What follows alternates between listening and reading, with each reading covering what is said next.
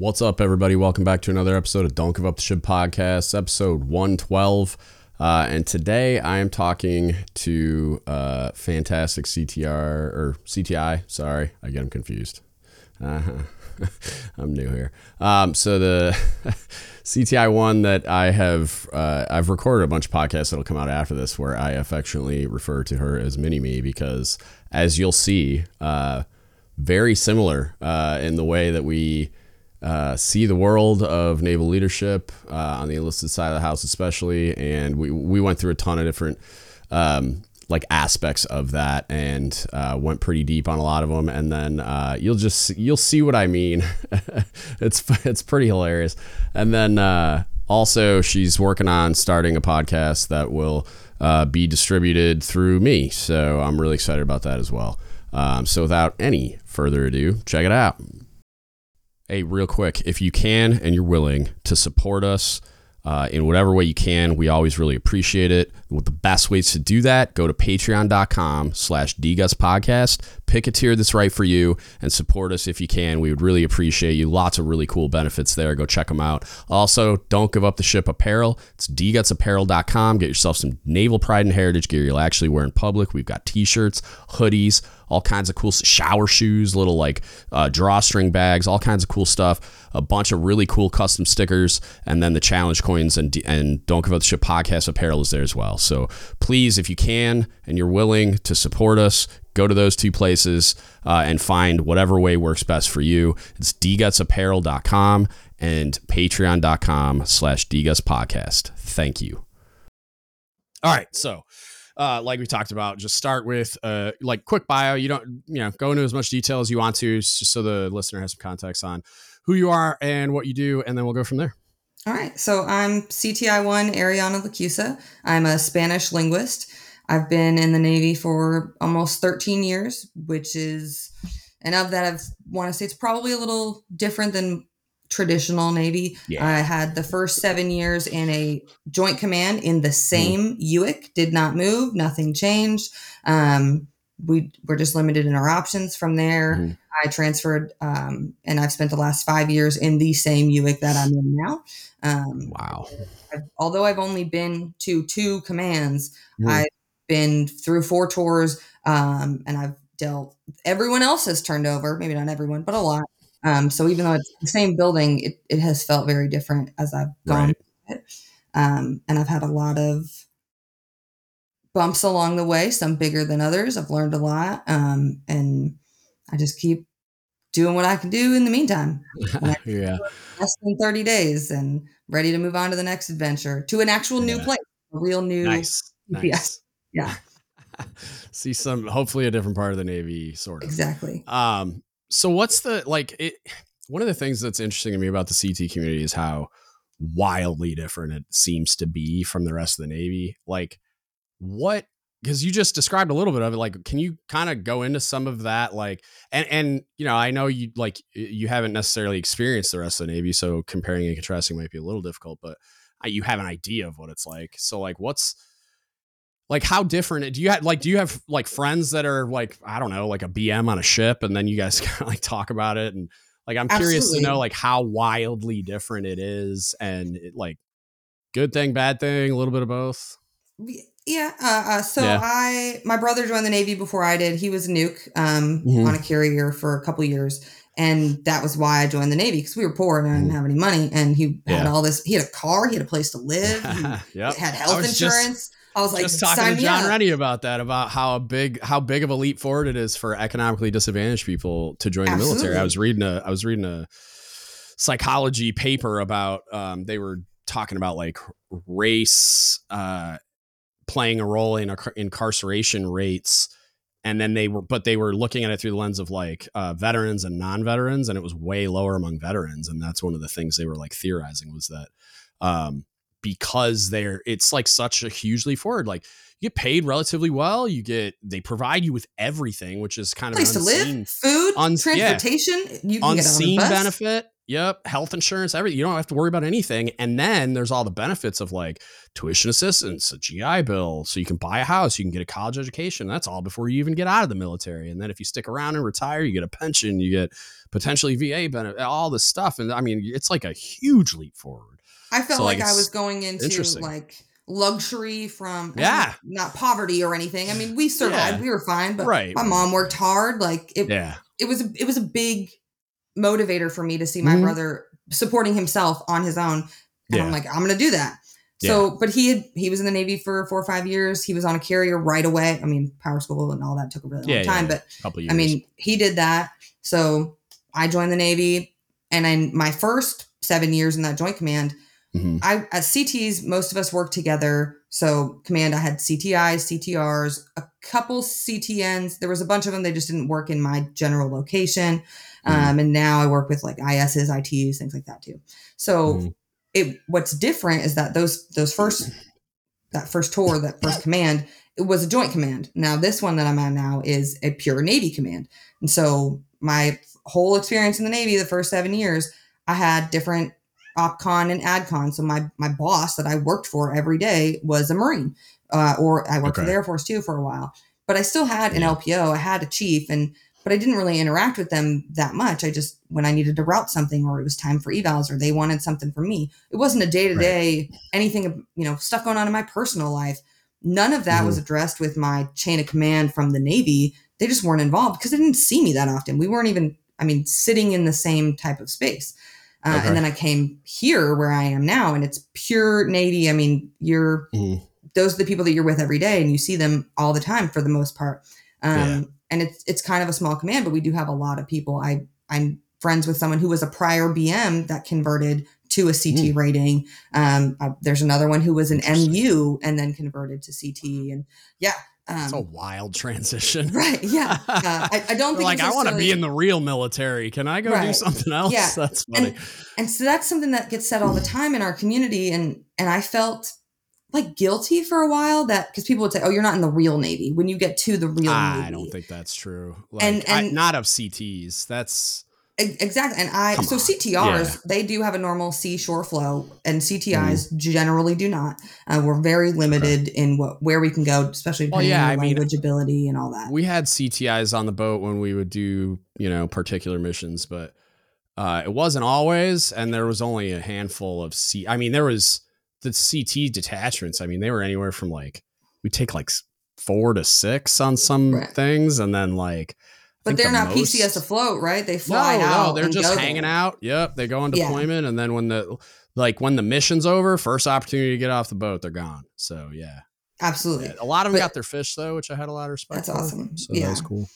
But I felt really bad or not good enough for a long time because I wasn't in the real Navy, and I let that get to me. And then finally, I don't remember who it was, but someone explained, this is as real as it's going to get for you. This is your Navy. This is real for you. This is going to be your job probably just like this as long as you're in, and you need to take it and don't feel like you're disadvantaged. And I'm going to work with what I have, and not to discount what anyone in the Navy does, but considering where we're at in the technology in the world, this is so important. Oh, yeah. This plays a big role. Our intel is what is the reason why Ukraine is hanging tough. You know what I mean? It's not a small thing what you guys do. And also, who you telling about struggling with value in the I was a cook for 21 years. And not just a cook in the Navy. I was a cook on submarines, and it's wildly different the way at least it seems to be. The more people I talk to, the more I get this impression that the surface community, it's not like that. Cooks are just another raid on the ship doing their job, blah, blah, blah. On submarines, we're the redheaded stepchildren. Everyone talks trash about, which it's insane to me to hear so many people who I consider smart say such stupid things, knowing full well that it's gonna sound a little arrogant, but I'm the smartest person in the room in most rooms I'm in.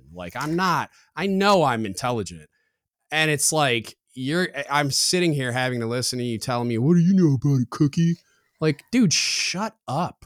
We have a really big problem with that in the Yeah. intelligence community, because these people Mhm. score really high on their ASVAB, or they're very, Oh, very because capable at that's a some measure of technical skill. intelligence.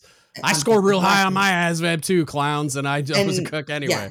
yeah, yeah. But there's a lot of people think that they are Gross. intelligent, and that gives Be like, an I'm in the intelligence equal community, value of so something ipso different. facto, I'm intelligent.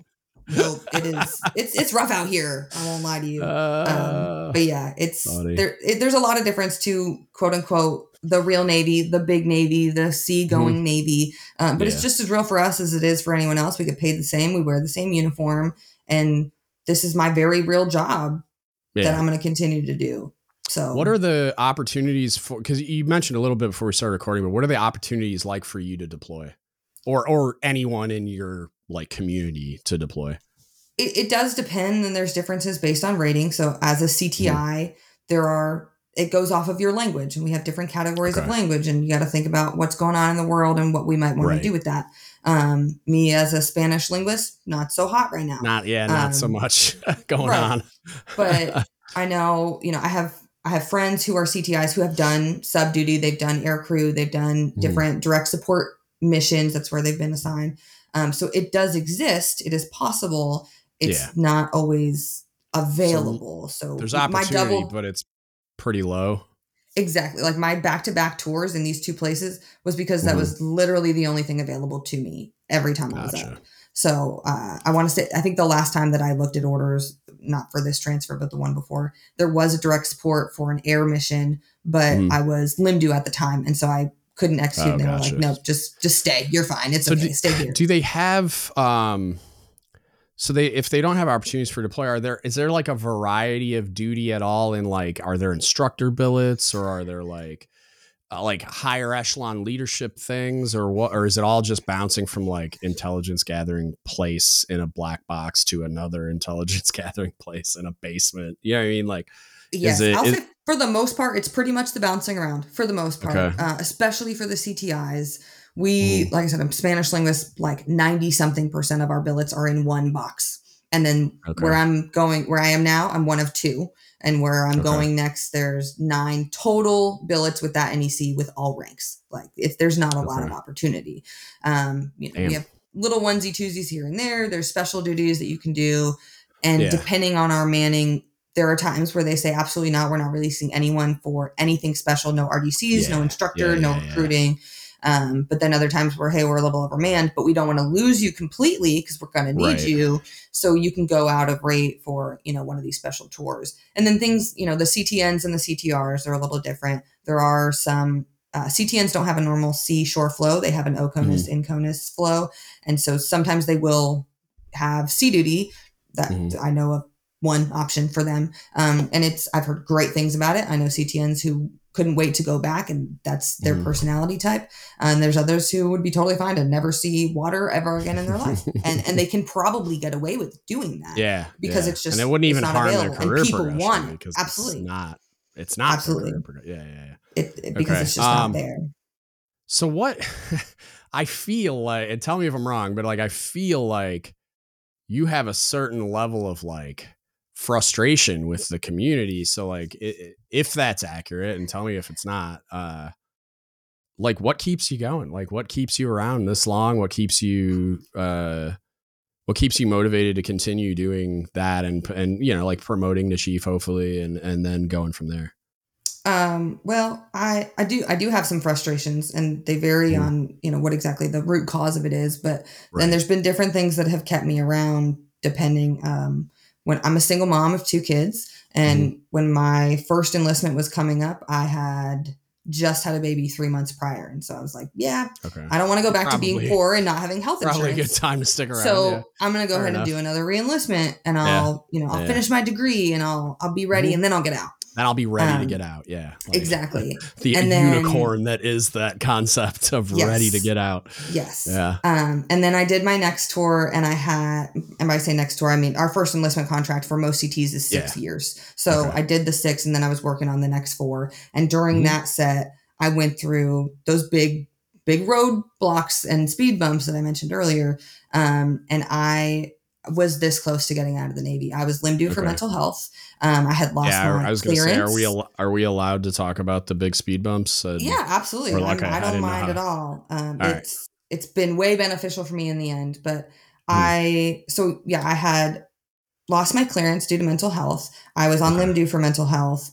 I had returned my Seaway quota to intend to separate to get out of the Navy. I had dealt with some unfortunate leadership that directly influenced me, and I let it influence me more than it probably should have, along with a lot of other things going on with my life and my family and things like that. And so it was just all of this stuff just piling on me that I just couldn't take it anymore, and I was ready to go. And fortunately, I got reevaluated. I was cleared from mental health. I was let back into the black box, the building that we work in. But I didn't go back to the division I was assigned to. They didn't want me anymore. I was seen as this problem child after these issues that had come up previously. So I was sent to go work in the holding division department in the command. And we had a senior chief acting as, he was the department chief. He had just been there at the time. He's now a master chief, but he was the home for broken toys, people that were not cleared or in a med board status or whatever. My favorite thing is the island of misfit. Like, send me everybody. My favorite stories in the military are people like that like, I had a kid that he had been kicked off 2 different submarines, was sitting at a submarine squadron. The Commodore was going to process him out of the Navy. For whatever reason, there was a change in the winds, and he was like, he told the squadron CS, he's like, hey, if you can find a boat for him, I'll second chance into that boat. And my buddy Rob called me and goes, hey man, I got this kid, blah, blah, blah, blah, blah. He needs a boat. Do you like any, and I'm that dude, say less, send him down. Like, yes. Yeah. I don't even, cause if you think about the things like that practically, it's like worst case, like this kid is on strike 2.5, right? 2.75, whatever. Like, right. It's like, if he even looks at me, sneezes wrong, he's out of the Navy, right? So worst won't be your case problem scenario, for long. Yeah, worst case scenario, he comes down here, does something stupid, I boot him back to squadron, he's out of the Navy. And then best case scenario, and I also like being a little bit of an optimist in these scenarios anyway. I was like, worst case scenario, I get him for he's going on deployment with us. So like, I get him for that deployment. He's a warm body to do something. And then he screws up and gets processed out of the Navy. So I get that my manning bumped up for that one deployment, which is amazing. And then I'm like, so that's worst case scenario. Best case scenario, this kid is around. What happened. Yeah. Best case scenario is what happened. He found a sense of belonging amongst people and leadership that cared about him, and he flourished. He got mapped to 3rd class and was just, everybody loved him. He went to the galley, he was in a really the biggest stressor he had that was causing all the actual issues, which is, I sound like a broken record, I'm sure, but when you actually find out why someone is acting contrary to the UCMJ and fix that instead of just punishing them for coloring outside the lines, shockingly, they correct themselves. Right. So it's like this kid, his issue was he was in a toxic relationship with this wife of his that they would get in a fight, and then he would drink, and then they'd get in an argument and got arrested for domestic violence because she wouldn't let him leave. She was blocking him and keeping him in the house, and stole his car keys. And when he snatched his car keys out of her hand so he could leave the situation, which is what his chief told him to do, and I would come pick him up, one of her nails broke off, and they called that assault, and they arrested him. And I'm like, you gotta be kidding me. Yeah. I was just like, come on, man, really? Yeah. And so I went and picked him up and whatever, and we got him a barracks room and did all the things, right? I was at all the court dates with him. But he finally got out of this relationship. He's his Facebook and Instagram stories look like a rom-com. He's so happy. He's so happy with his new wife. They just had a child. Oh. He's flourishing. Yeah, and it's awesome. That is to me, like that's the point. So worth like, that's it. what you're supposed. Yeah, absolutely. That's what you're supposed to be doing as leaders. So like those types of situations, like I get the call that you're like, oh, they don't want her anymore. Fuck, send her over. Say less. Right. I don't even care. You could send you to my galley. I'd be like, say less. I'll teach you how to cook. Come on, let's go. Someone to work. Great. Our manning is a problem. We know that. We'll figure it out. Yes. It's insane. That's what happened. And so they sent me to go work in this holding department. Not to work. They sent me to go be there. They sent me to be held in the holding department. Yeah. And their LPO, which historically that position had been held by whoever happened to be highest ranking, who was on their way out the door for whatever reason. And that person had literally PCS like a week prior. And so the senior chief was like, hey, can you do this for me? And then I would do it. And he'd be like, hey, can you do that? And he'd give me like a little bit more. And he had heard I was he'd heard all the negative things about sheep. And he was like, I don't really care. And because he's been through his own stuff. Yeah. And God bless him. Like I'm like, I hear it, but I'm like, I'll be the judge of that. Like you got a completely clean whiteboard when you come to me. Which is how it should be. Until you make it unclean, and then it's a different thing. But, and even then I'm probably, like we'll work through it usually, but that's good. But good for him. He just fed me little, he's the greatest. But just fed me like little bits just to see what I was capable of and what I was willing to do.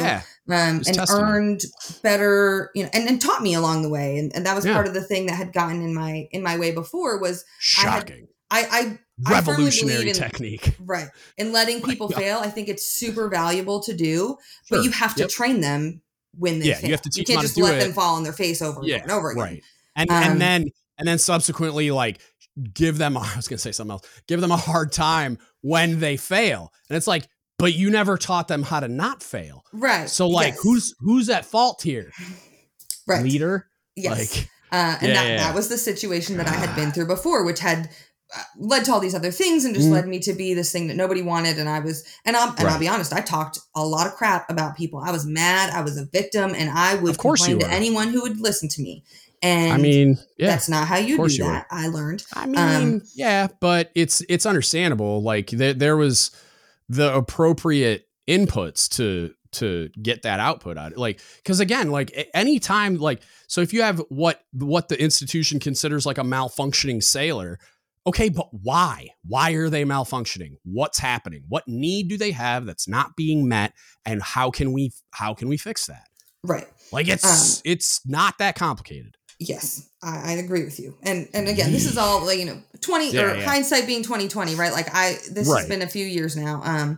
But I was just no one would talk to me. No one in leadership would talk to me, not a single khaki. They would not approach me. They wouldn't look me in the eye. No one took me seriously. It didn't matter what it was. And so he let me kind of earn my way and eventually led to me trying to get my Seaway quota back, which we were ridiculously overmanned. And they said no. He called my ECM and was like, hey, this girl needs to stay. She got screwed. She needs to stay. That ECM called me on my cell phone over Thanksgiving break a couple of years ago. And was like, hey, I heard you want to stay. What's going on? What are you going to do? Why? We talked.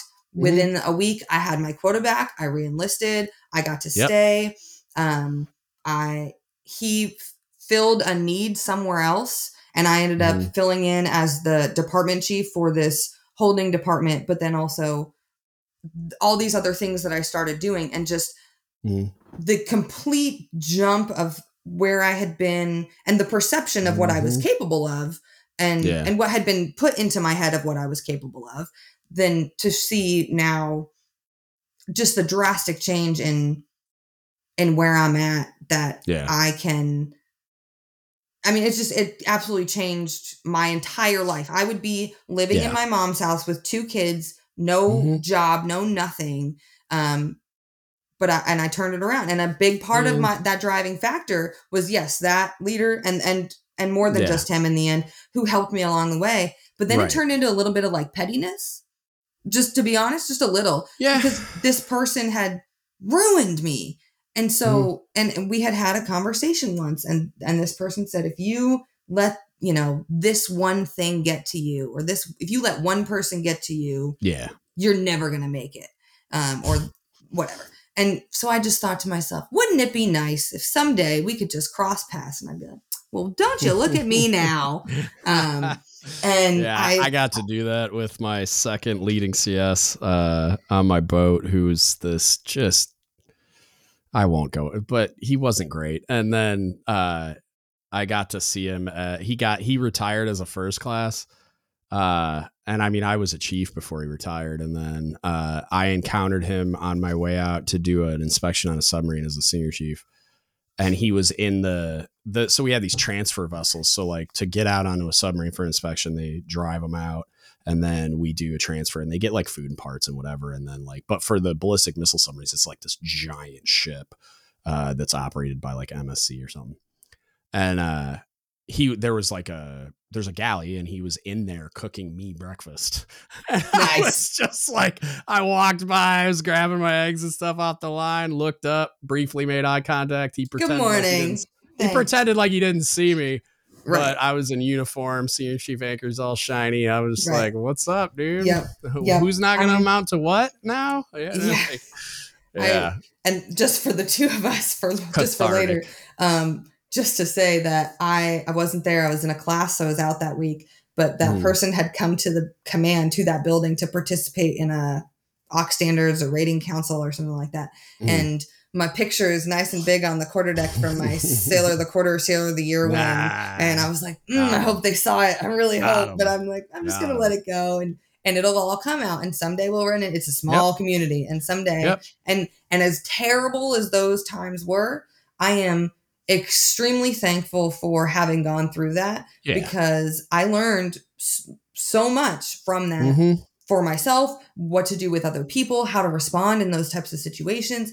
And I would absolutely not be that type of person. I had a big ego when I was younger, and it would have overtaken me had I not had to deal with this. I wish I hadn't had to deal with it so hard, but it absolutely helped in the long run. So but yeah, and then just being that person, what that Master Chief did for me, being that person to other people is what keeps me going every day now. Yep. Okay. Great answer. Because there's not enough of it, in my opinion. And and you say it all the time, people are entitled to this, and they absolutely are. Like this is what we are here for. And that's something that I don't think a lot of people understand. I was getting a paycheck. Yeah. Like, right. and it's the only reason you're getting a paycheck, especially when you put on khakis, because that's the dividing line where it's like to an extent you can get away with saying, well, I'm a technical expert or I'm an operator or I'm a technician or whatever you want to call it. I'm a doer. That's not your job anymore. When you put on khakis, it's not your job anymore. Like unequivocally, like you could make an argument that senior first classes or LPOs or people in certain positions as first classes are like, to an extent, it's not their job anymore, but also kind of is, like, depends, blah, blah, blah. But like when you put on khakis, that's not your job anymore. Right. You're the only reason you're getting a paycheck to wear a khaki belt to work is because is taking care of people. And I absolutely agree. Yeah. And that's one of the biggest frustrations that I have. And I want to say with the Navy, right? But my experience with the Navy is limited. So I'm going to at least say my community is that give a crap factor is not quite there all the time in the way that I believe that it should be. And because in my opinion, that is exactly what they're for. The upper level leadership, you were there for those sailors, for your juniors, to enable them to do their mission, to whatever it is that they're doing. And the leaders that we have, maybe not all of them, that I'm not trying to bash anyone, but so often that's not what they're doing. And it's for various reasons. I have different thoughts about why that is happening, and different ideas on how to potentially try to change it, but it's not there. And I really wish it were more often. Yeah.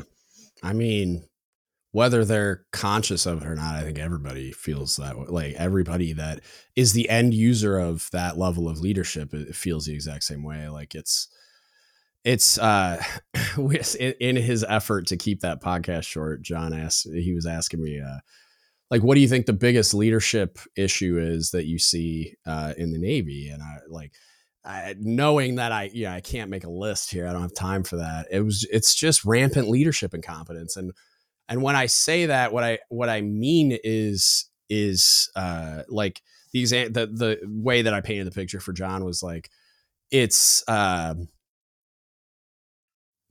like just on submarines, and this is probably true in a lot of other communities, and I don't know the details, but on submarines, we have very, very rigid qualification, proficiency, like metrics and processes, right? Like it's you're never going to be put in a position to stand a watch or do a thing that you're not like trained and qualified to do technically, right?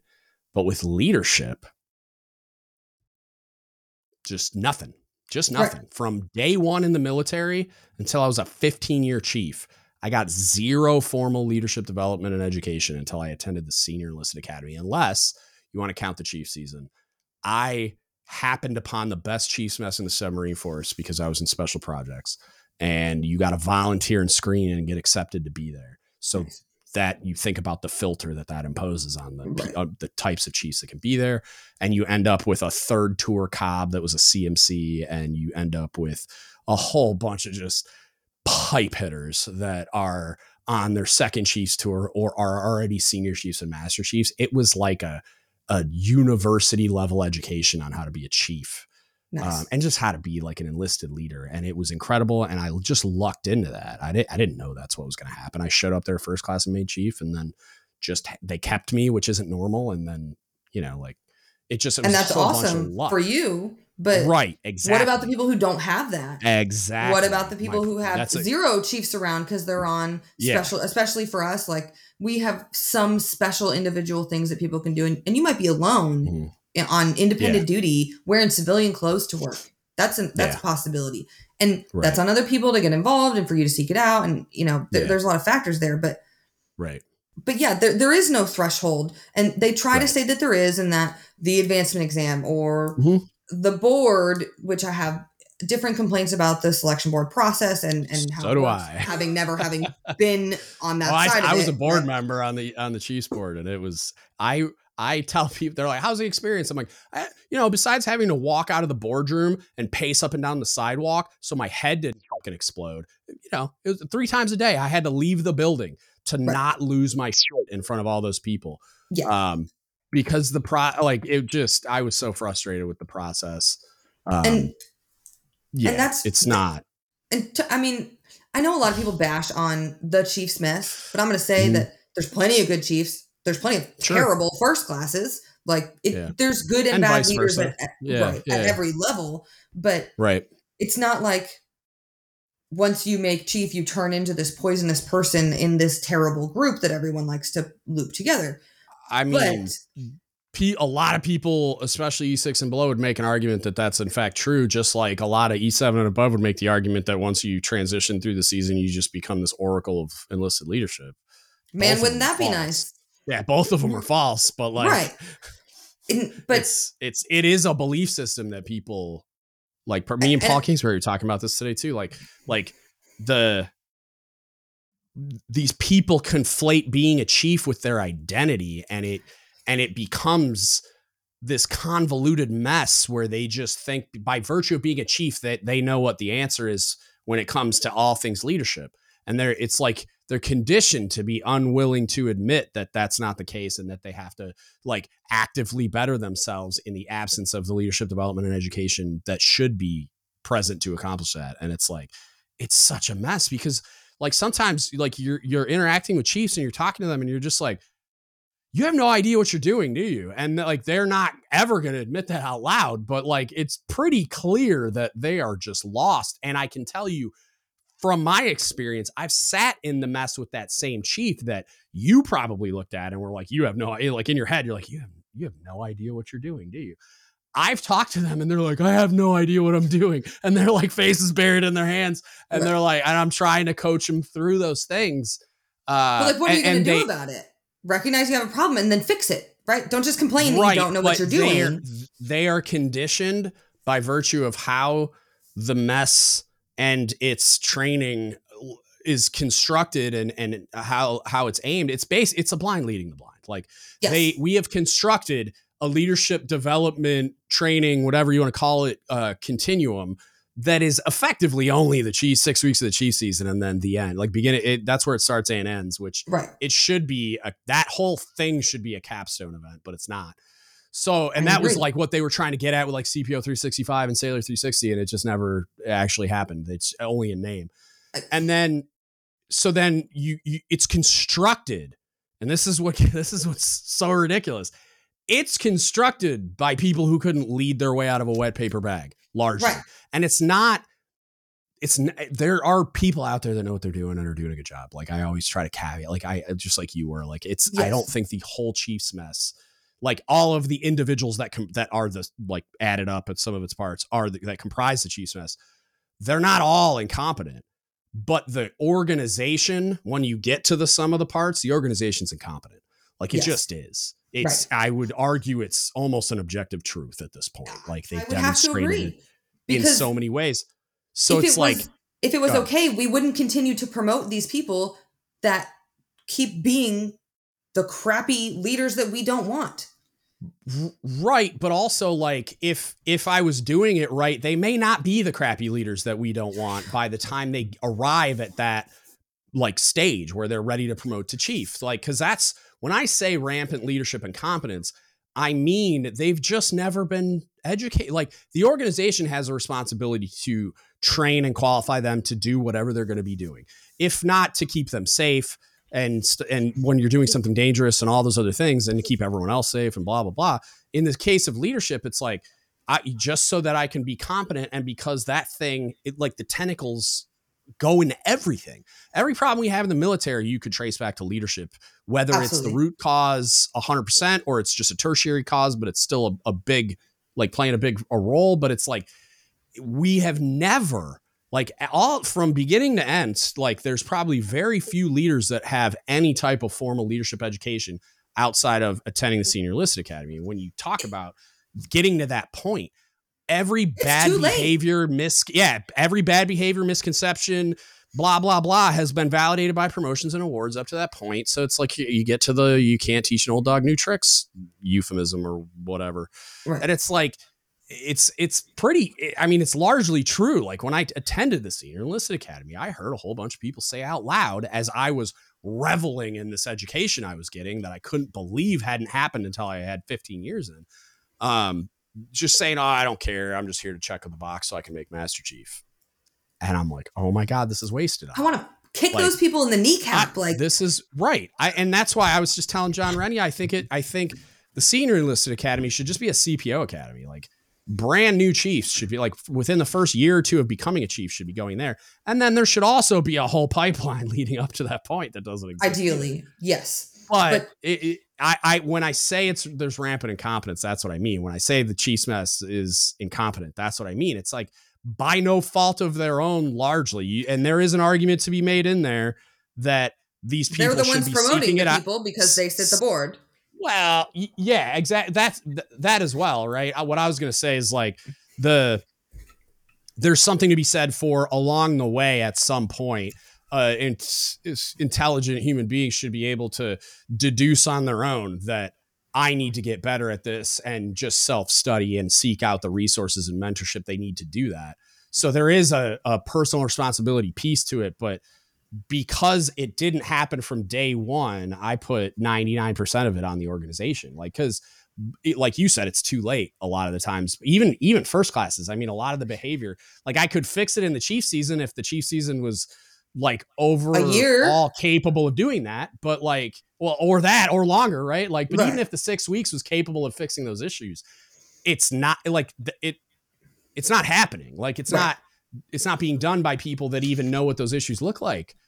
Largely. I agree. So it's you get this blind leading the blind. Yeah. I had this conversation with someone recently about evals, and the problem that we're having and something else that I'm dealing with right now is that we have first classes trying to hit these blocks on their evals and do all these things for the purpose of getting promoted. Yep. Most of them don't want to get promoted just to get promoted, right? That's not the goal. It's not to make money. It's honestly not that much of a pay jump. It's not why they want to do it. It's because they care. They want to do these things, but they're conditioned to think you have to do all of these essentially self-serving things to make you look good. Mhm. And that like you said, gets you To promoted. be And then you to have to be turn it around and not yeah. worry about yourself and worry about everyone else that's Yeah, now working for you. And they're not capable of having that mindset. And it needs to be counterintuitively, the just whole way Chiefs sooner. season. Yeah, counterintuitively, the whole Chiefs season, we're telling you, it's not about you anymore. Like, you've been telling me it's all about me for however long, like CDB, the entire time record in the review. Navy. You gotta do this. Yep. You gotta do this. It's like the whole time I was all Right. the way up until the day I'm a Chief select, I'm told effectively it's all about me. And then all of a sudden fight your way through and do everything for you. Yeah. Like, And so what's funny, not funny, but it's a little fun.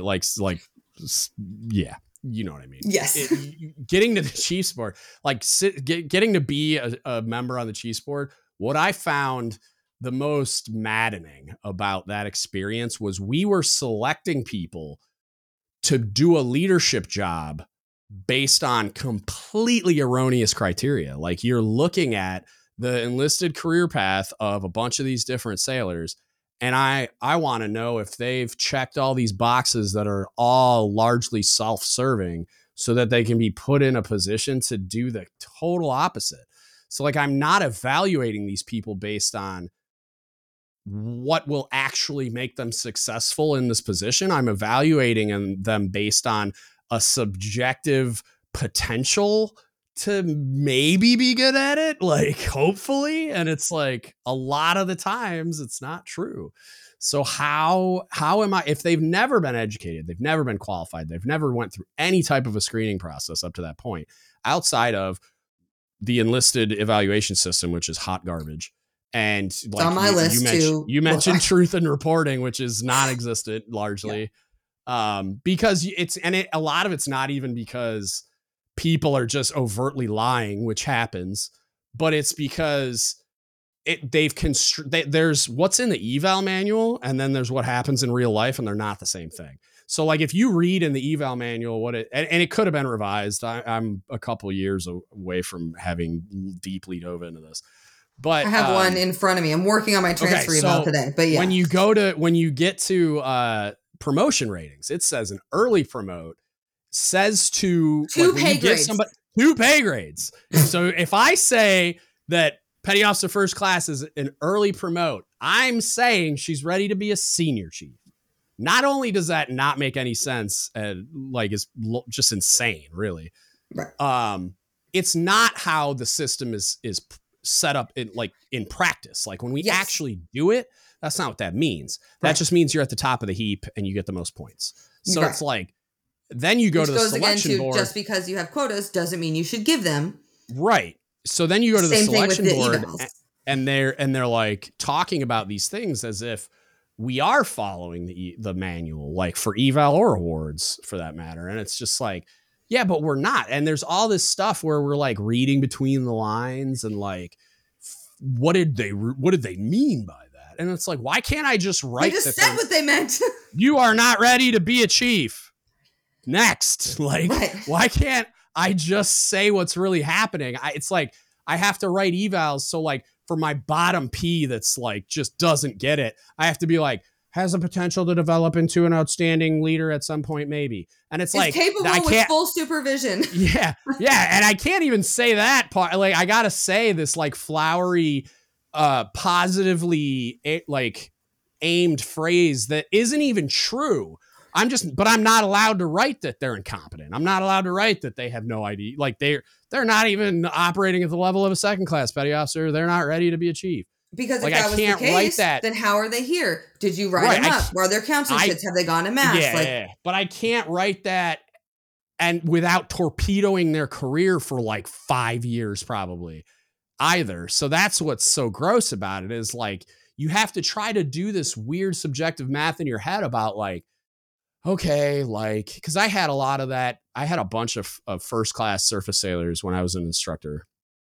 And so I'm writing evals and looking at their previous evals, they're on CVN, whatever, as an LPO of S2 of 350 sailors and their leadership Jesus. And I'm like, well, why can't they function at the most basic level while leading 25 students? Like, I'm like, okay, maybe, I'm not saying it wasn't true. Maybe they were that person on the CVN, but they're not here. So I'm not writing that eval.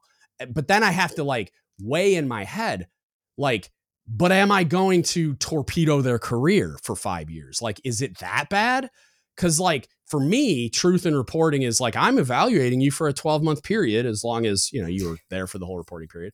Right. But like, I'm evaluating the performance I have to evaluate. I don't care what your last eval says, because that's not what I'm doing. But the way that it's like the unwritten rules, it's like I've had conversations with my CMC about like, well, you can't downgrade her from an EP to an MP. I'm like, yes, I can. Yes, I can. Go read the book. I don't even need a reason. Like, yes, I can. And he's just like everybody there's just tribal knowledge that like once you get an EP, you're just an EP forever until you transfer or promote. Not even a little true. Like, but people do it, and that's why people believe it, because it happens. Right. Does it hurt them at the selection board? Yeah, no, it does. Like, it's viewed as a performance drop, because it is. Unless they had a separate, like a different reporting senior, blah, blah, blah. There's a whole bunch of stupid stuff. Right. But so yeah, I'm like, I'm not giving this instructor an EP just because there's an EP to give. And I was in the room the year before when the previous SEL was like, he like muted the phone con with all the other SELs at all the learning sites and the CMC. He's like, I think I'm gonna put her in for an EP because there just is one. I think I can win this argument. I'm like, no. I'm like, that sailor is not an early promote, not even close. He's like, yeah, but I mean, it's there. So like, and I'm like, I'm talking to a master chief as a chief, and I'm just like, oh my God, stop it. Like, please don't do this. Please. Because then I already knew how the movie was going to end. I knew I was going to be sitting in that chair the next year, having to like wade through the process of like, what do I do with this now? Because she wasn't an early promote last year. She's not going to be an early promote next year, probably. And turns out she wasn't. And then I had to write that eval, debrief that eval, which she wasn't even a little surprised that she went down. Like, I think she was floored that she got an EP the year before. But what would be worse is if that person had picked up from that EP eval and became 100%. A crappy chief. Yep. And was rewarded for substandard perform. Like it does. Which it really happens does all the time. And it's because those evals are, like you're saying, they're being rewarded for substandard performance. But for a guy like me at the Chiefs board, they brief you that even if I know better, all I can consider is what's on that piece of paper. So like, if I get a record in front of me and I know that this sailor is not performing at this level, I don't get to use that context. You're actually supposed to boot the record to someone else because there's a conflict there. Right. Does that always happen? Signed it. I mean, how could they, like, that's on them. That's not on you. And I understand that. But it's, if there was real truth in reporting, you'd get a lot better of a product, but there isn't. And so you end up with all these evals that say this person is God's gift to the Navy, and they're literally the bee's just knees, barely showing up on time. All I'm allowed to do is grade what's in front of me. And so like, it's like, if I know better, it's excruciating, but the vast majority of the time I don't know any better. Right. And so I'm grading this package, and it's like, and we're told like, you're the sailor's advocate. So like, you grade it, you pull out all those things, and then you go in there and you brief them like as their advocate. Now, it doesn't mean you lie, but like, you pull all the great things that they did out. And then you do have to brief, like if there's a PRT failure, I'm not going to ignore that. Like, I'm going to brief that, yes, there was a PRT failure 3 years ago, but they've recovered and haven't had an issue since and are in ACFL now or whatever. Right. Like the classic thing. But that's why truth in reporting is so important, is because you do take what you get, and ideally have no background knowledge whatsoever. You should be able to trust whoever signed that piece of paper to say that they're a 5.0 EP number one, whatever. The problem is the background, like the background process that's happening of us. We've just created this thing where it's like, there's what the book says on how you're supposed to do it that would feed into that selection board process, how you're supposed to do it. But like, the selection board is the only one functioning like in accordance with. So you're getting, I don't know. I don't know. Rules. I don't. And I say this all the time about so many I do things. not have a great answer for that question. Like, I don't know how it got to the way that it is, but I just know it's been that way the entire time for as long as I can remember. There's been this like, just this understanding that's been passed down as tribal knowledge of like, this is how you write evals.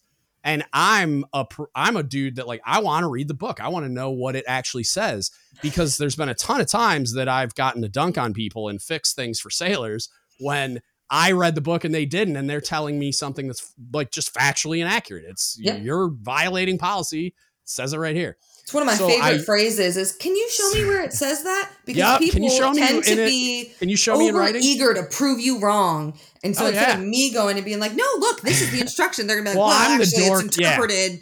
Right. I'm now fucking interpreted. Oh, I have no idea what you're talking about. Could you please tell me? Like, I had a whole conversation about uniforms. I do that, but I already know the answer. Like, I already know what the instruction says. Yeah. But I want them to bring it and be like, oh, shit, I was wrong. Turns out. Right.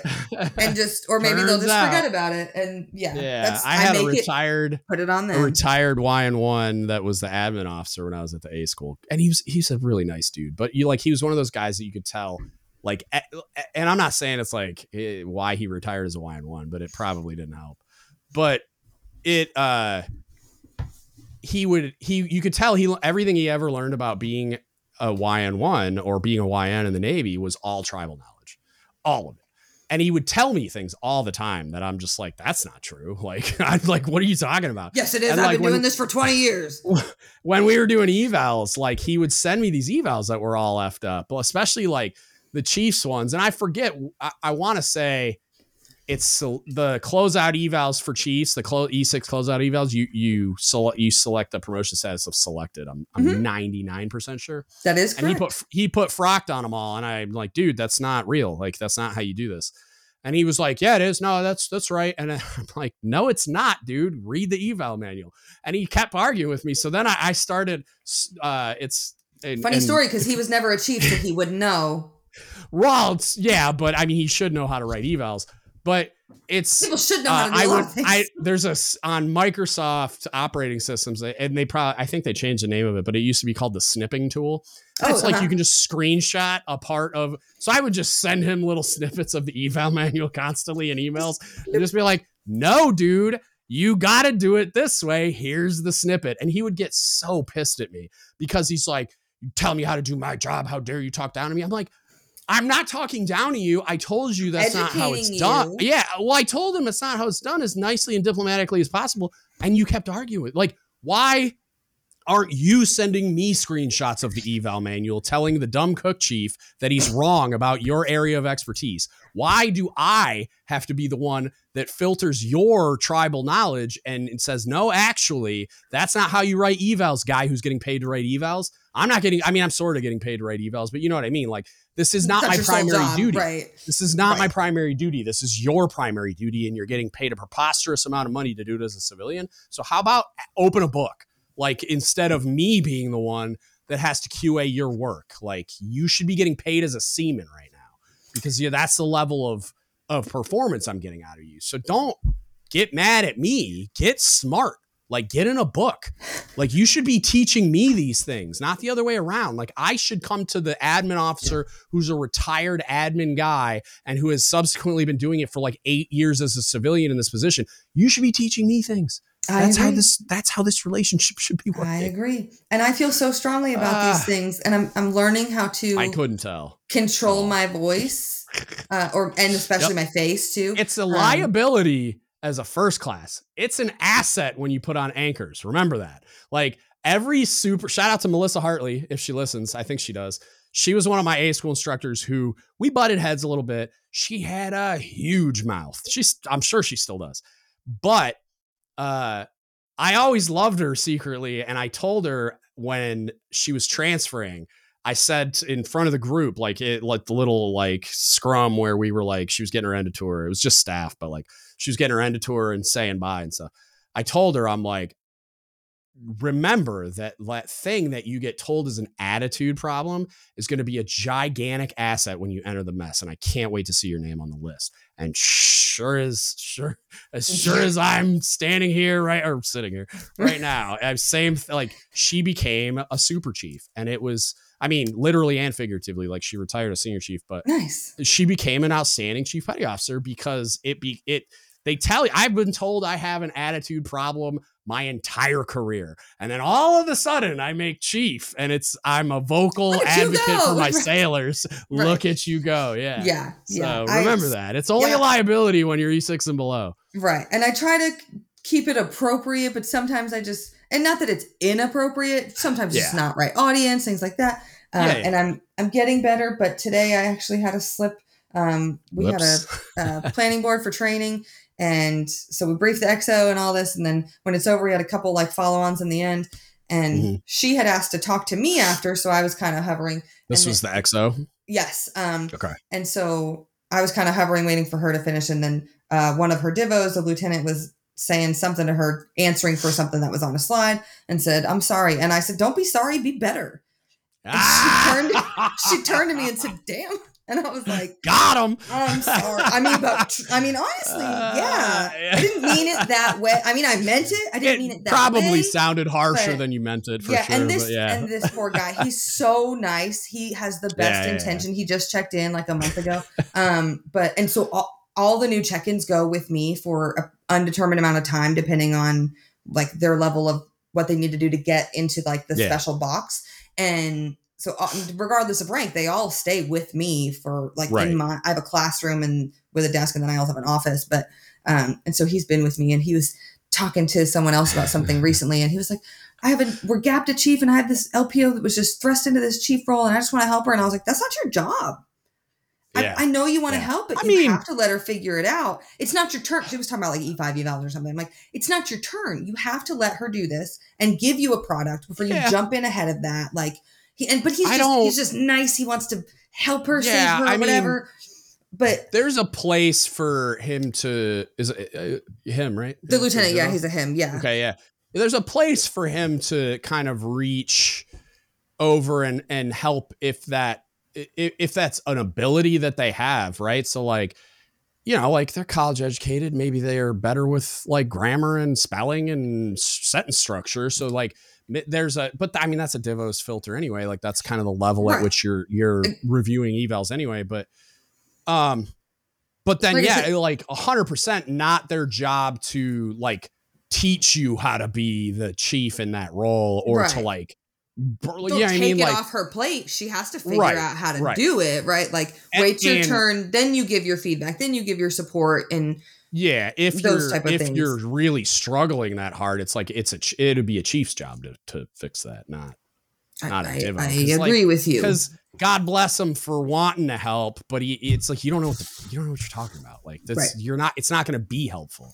A divo would write a flowery essay about how much they like you and then send it up, and they'd be like, "What the is this? Like this? I can't send this to a selection board." I'm like, and I'm sure he's like more than capable. And not going against his ability to write evals. Yeah, if they have the knowledge and the experience of the system, for sure. Like. Because you see, I've had a lot of like department heads and XOs that are great at reviewing evals, but that's because they have 15 years of experience. Right. So they see 200 of them every couple months, depending on what season it is. Yeah. Right. Yep. Right. Yep. But I just tried to 100%. Tell him like, for example, there's just not enough khakis around or not enough chiefs. There's not enough chiefs around, and chiefs are supposed to train junior officers, and I'm not going to let it go. And I'm going to step in where I have to. You shouldn't let it go instead of waiting for someone else to come around. Because that's the first thing that chiefs try to jettison as a responsibility is training junior officers. And I would argue it's one of their more important. Oh yeah. It's one of their more important jobs. Like I had to go in on a bunch of chiefs and part of it is the way that submarine JOs they get like revolved through divo positions to get exposure to like all of the different, there's I think MDiv, EDiv, RLDiv, RC. So there's 4 nuclear divisions on a submarine. So they want to like rotate them through those Divo jobs. Then you got there's an A-Eng, like an assistant engineer position that senior JOs will occupy usually. And then forward to the watertight door, you've got, I mean, I don't even know. There's a bunch of divisions. So there's a ton of Divo roles. And they have this tendency to try to rotate them through a lot of them. And JOs are only on a submarine for 30 months or something. It's not that long, 36 months tops, I think.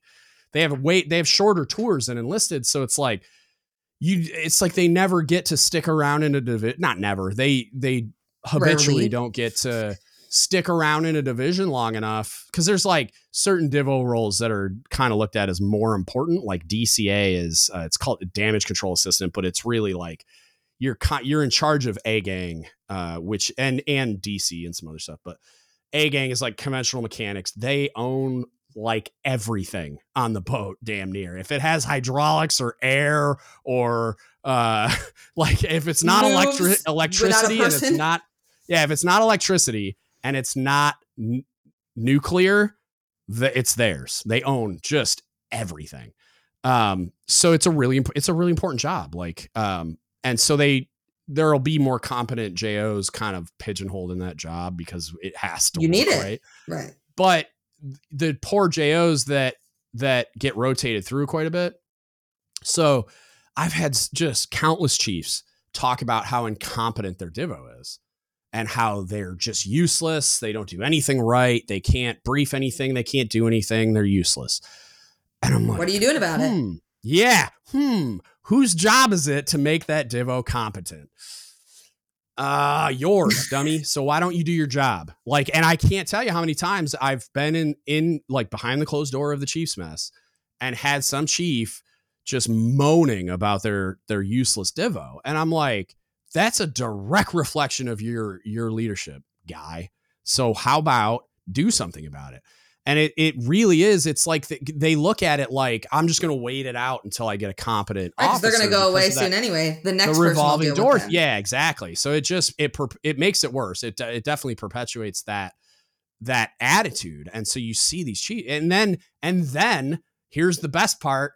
A lot of those same chiefs are just moaning about the CO and how terrible the CO is and how the CO never listens to them and how the CO this, that, and the other thing. I'm like, maybe stay with me. 8 years ago, maybe it was this guy that you ignored. Maybe, I mean, it was more like 18 years ago, but maybe this 18 years ago, this CO was a Divo who got told nothing but how incompetent they are by their chief. So maybe that he doesn't trust chiefs because his chief didn't trust him and never put any time or effort into teaching them how to be an effective leader, which is their job. That is a chief's job to teach. And that's why it's arguably it's definitely top 2 of the things that like in importance of the things that chiefs are responsible for doing, because those Divos become department heads, become XOs, become commanding officers, become flag officers, become CNOs. Right. So it's like, and then, I mean, God, they might even go to the civilian ranks and become like the Secretary of the Navy. Like, so it's so important. And it's like one of the first things they try to jettison because it's so obnoxious and because like a revolving door, they'll get a new one soon anyway. And so they'll just wait for one that's either already been trained up by a competent chief or just happens to be a less problem. Yeah. Right. Yeah. There's plenty of JOs that are just overachievers. So.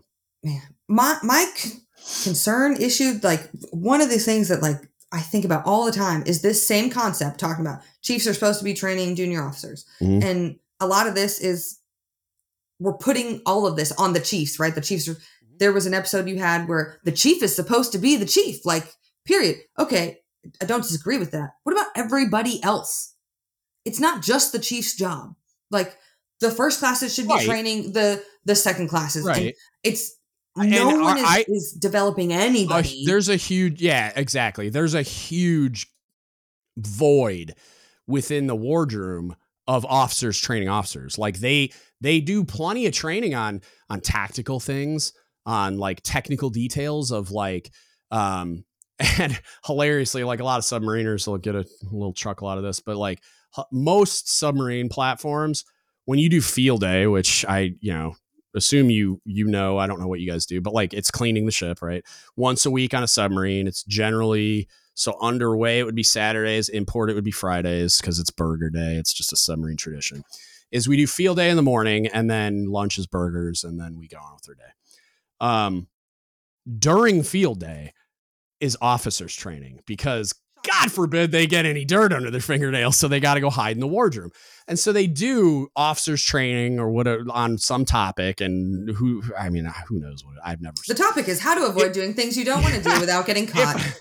If I've seen a training plan for that, I forgot it. But like they do training in that. So once a week they do training in that way. And then they do a lot of training under instruction watches and training in all of the very like technical expertise type duties and responsibilities of being an officer, primarily like an officer of the deck or an engineering officer of the watch or something to that effect on a submarine, right? They don't do like, there's not a lot of leadership training. There's not a lot of even just management training because like to a large degree, I think most officers are more like they're more strategic level managers than they are ever leaders of sailors, except when you're looking at that relationship between COs, XOs, and department heads and those junior officers. And I think there's they're missing an opportunity to make them much more high functioning in the role that they have as officers through like modalities like the officer training and just mentorship in general, because they and I'm told, having never experienced it, I'm told by officers that that's what they have a lot more schools that they go to that are mandatory through their pipeline as they ascend through the ranks of but I'm told those schools are largely focused on tactical and strategic level concepts as far as like fighting the ship and operationalizing all these things so that when they're in the officer of the deck position or they're in a department head or XO position and we're in like an operations brief where we're getting ready to go do a thing, that's the kind of stuff they understand. Right. And they're great at it, but they're largely incompetent at actual leadership. And it's because they don't put a focus on any of it. As far as like, and John Rennie, who was a submarine JO, but it was a long time ago. And it's so a lot of it has probably changed. I don't know how, because I was never an officer, but that pipeline, like he was telling me that they were given a rating on, it was basically technical expertise. I forget what he called it. I think he said technical rating. But they weren't evaluated on being leaders. Like, and a lot of it, I think, is naval nuclear power doing what naval nuclear power does, where every submarine junior officer that's a line officer is nuclear trained, unless I don't think there's an exception to that. Actually, I don't think there is unless like I've had limited duty officers that are, which isn't technically, they're not line officers in the traditional sense. And then we have like, supply officers and so but like sometimes you get warrants and stuff in weird areas like special projects. But yeah, the line officers that are doing the traditional career progression of a naval officer on a submarine are all nuclear trained. So you get this weird like interpretation of what it means to be in that leadership position, because naval nuclear power is the way that it is culturally. So it's like on surface ships, you probably, I hope they do better. I don't know. Like, cause like on a carrier, you generally have like an aviator as a CO. So like, I don't know how those communities differ enough to speak intelligently on it, but yeah, there's a lot of missed opportunity for senior officers to mentor junior officers in how to do the thing. Because yeah, I can teach you how to be a leader generally, but I can't teach you how to be a great officer. I don't know how to do that. Right. Like I have a very like anecdotal, just based on my interactions and observations. Right. I know what an officer does, but I don't know what it is. I don't know what it's like to stand officer deck, dude. I've fucking never done it. I mean, you're behind me the whole time. My dive chair's over here. You're back there. You talk to me and then I do the thing. So it's like, and I mean, yeah, we could argue that kind of officers don't necessarily need to be leaders. Like you said, they need to be managers. Sure. They need to be, planning operations. They need to be doing those. They're not leading. Talking about what leading is. That's if they're not graded on it. Like sometimes that happens. And you if you could, have, and I'm not I saying don't we know. should, but I'm saying I don't know if I agree or disagree wholly, but I know I can tell you I think it's a lot better when they're functional leaders. Like, because how could they not? Like, I did that CEO suggestion box episode that I don't know if you've gotten that far, but he's a submarine CO that oddly did not have a engineering specific education, because I think he got into the pipeline before it became mandatory ? I'm not 100% sure if it's mandatory, but I think it is, where you have to have like an engineering centric education to be able to get into naval nuclear power as an officer on submarines. I could be completely wrong about that. Don't quote me on that. But so he had like some kind of like a music degree, I think. And so he just thought differently. And by virtue of that, everybody, and I know a lot of people that served under him as a CO, and he was the best. The culture was the best. He was amazing. He cared about us. They all relay stories through the lens of how he made them feel, which to me is very telling. And like, even like Jervy Alota, I did he was the Mertha CO with all the social media presence stuff. I've talked to a bunch of people that served under him, and it's not just a show, which there was a part of me that the skeptic in me was like, why are we posting TikTok like videos on social media? How is that making the command better? And he had a pretty great answer for it on the podcast, where it was like, they were in the middle of the pandemic quarantine stuff, and he wanted to reach his people and make them feel like he cared. And I was like, oh, okay. I would have never imagined that answer myself. It felt ego driven to me, and I was really looking forward to him explaining it. And I'm glad that he did, because that's not what I would have dreamt up. And I wasn't, the COVID stuff wasn't even in my calculus. I was imagining why a CEO would be motivated to do this. I want followers. I want views. Yeah. It felt like it had to be ego driven. Right. But it's just easy. It's simple. He did.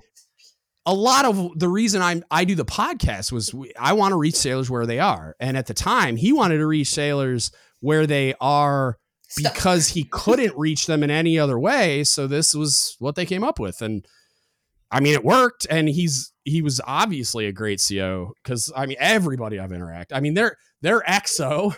So like, I posted the podcast with him and the video and everything. His XO was in the comments like real quick, just like, love this dude. He's so amazing. It's all true. Mertha was great. Like, just everybody. And then like, I interviewed a BM senior chief that retired from that command before I got Captain Alota on, and same thing. He's like, dude, I'm telling you, it's real. I know a lot of people want to look behind the curtain and see the emperor has no clothes, but like, no, this was real. And I was just like, awesome. What's funny is like, I'm like one of the few people that like am very willing to believe that it's real, because I experienced it on that special projects platform. Like, not just with the Chiefs mess either. 2 best COs I've ever had in my life, back to back, were on that submarine. One of them retired as a captain, and the other one retired as an admiral, and just great COs. And the XOs were strong too. Like, it was, and so by virtue of that, and I think the command culture was driven by the Cobb that I'm such a giant fan of, but that CO co-signed everything. He just let him run the ship. He did what a good CO should do. And it's not like he didn't have a hand in it. He was a great leader himself, but he let the Cobb do what he just trusted him so implicitly, because he was so great at what he did, that he was just like, yeah, Cobb, go do you, like, go run the ship. And he did.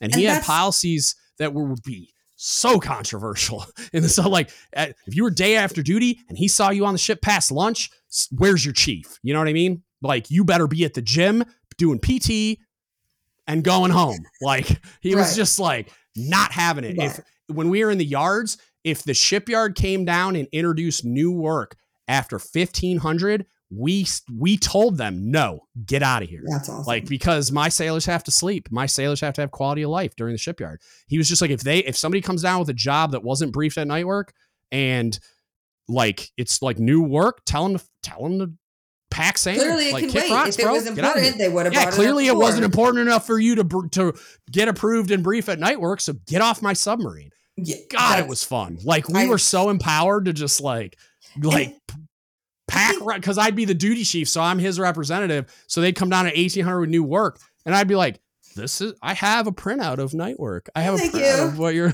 it's not on here. So go tell your whatever supervisor hat person at the yard, like tell him no. Tell him the duty chief said no. And if he's got a problem with that, come on down. I'll be happy to kick him off my submarine too. That's what I meant more about. Not that the officers shouldn't be leaders, but in my perfect world, right, that the chiefs would, and chiefs, senior chiefs, master chiefs would be the ones leading all the work, the operations, the efforts, and the officers would be empowering them to do that. Right. And that they can be great at it, and they can have their own influence. And I'm not saying just let them run wild like teenagers or something. It happens. So it's like you can't just blindly trust the Chiefs because it'll go off the rails at some point. I agree. And I'm not drinking beer at lunch. Like you can't. No. And that's not what I'm saying. I just ideally, in a perfect world, that you wouldn't need the officers to be the ones leading every effort every day, because everyone is so capable to do it that they're focused on big picture. They're making future plans that we're allowed to just, do our job, and that would be great. And that's how, in a perfect world, that's how it should function. Is the officers are the strategic level planning, big picture, long-term picture, that kind of stuff. And then it kind of tears down in an upside down pyramid of like, cause I used to, the example I use to make it a little more digestible is like, so my supply officer on a submarine, by virtue of them being super junior is why I would encounter this problem a lot as well. They show up as brand new baby ensigns generally, and they're my divo and my department head. And on a submarine, department heads are at least an 03, if not an 04. So you get this really warped power dynamic. They don't even know how to be a JO on a submarine, let alone a divo. Probably haven't worn every uniform because they haven't been in for every season. Right. And God bless my supply officers, but some of them, I mean, it was like having an E3 in khakis. It was absurd. But they were good people that wanted to do well. I needed to teach them how to do their job. But there were times where my supply officer would continually be told by the XO, CO, other department heads, you're a department head. I expect you to behave like a department head. I expect you to run your department. So then they would ham-handedly try to start doing things within the department without talking to the chiefs that are running the department. Like, I'm the department chief and I'm a division chief. So I created this really bright red line of, you don't tell my people what to do. You tell me what to do. That's how this relationship works. You don't ever give direct tasking to my people unless it's an immediate like safety thing. Like you see something unsafe, you shut it down immediately, or underway limiting thing, and you need somebody to go fetch this part. Okay, we'll talk about it after. But there were times where she would give tasking to my people, and it was like, I already gave tasking to my people, and now she just didn't know about it. And when she gave tasking, they're like, well, she wins. I salute her, not senior. And so they would go off and do and then I'd show back up from whatever meeting or thing I was doing and be like, where the hell is so-and-so? And they're like, oh, Chop sent them here. I'm like, what? And then I'd go find we call our supply officer Chop on a submarine. I don't know why, but here we are. So I would go find her and be like, what the are you doing? And she'd be like, but I needed this thing to be done. So, and I'm like, no. I'm like, they don't work for you. They work for me. I work for you. That's if what I mean. You need a thing done. You tell me, I go get it done. I will task them accordingly and make it happen. But I'm making 27 other things happen right now. And you just threw a hand grenade into that. Right. And I've got things that are limited by crane support and trucks arriving and all this other stuff. Like, you can't do that. You're sabotaging the whole thing. And you're flailing, and you're right, is making everyone else lose it. You're right in that it's not their job to do that. And so it's like, it's like that, but that's how it needs to function though, is like, it's not like she doesn't have an input, but that input goes through me because that's how the hierarchy is structured. Right. And that's the only way that it works. Yeah. The only way that it works is everyone has their own roles and responsibilities. Right. And And I wish people knew what those were too. And that I had to. Well, if some chief taught them better how to be it. Yeah. Like, and I worked on it, and she came around because of course she did. She was extremely intelligent. She wanted to do well. She just, immature and didn't know what to do. And then, but she figured it out because I taught her and I held her accountable. Thank goodness. Right. Yeah. And yeah. Right. So she became extremely high functioning. She left that submarine as a lieutenant. That's and awesome. Was like killing the game. Like she's That's amazing. Awesome. So yeah. But yeah, it gets weird. I don't even remember what the initial question was. Whatever. Who cares? We're going to pivot anyway.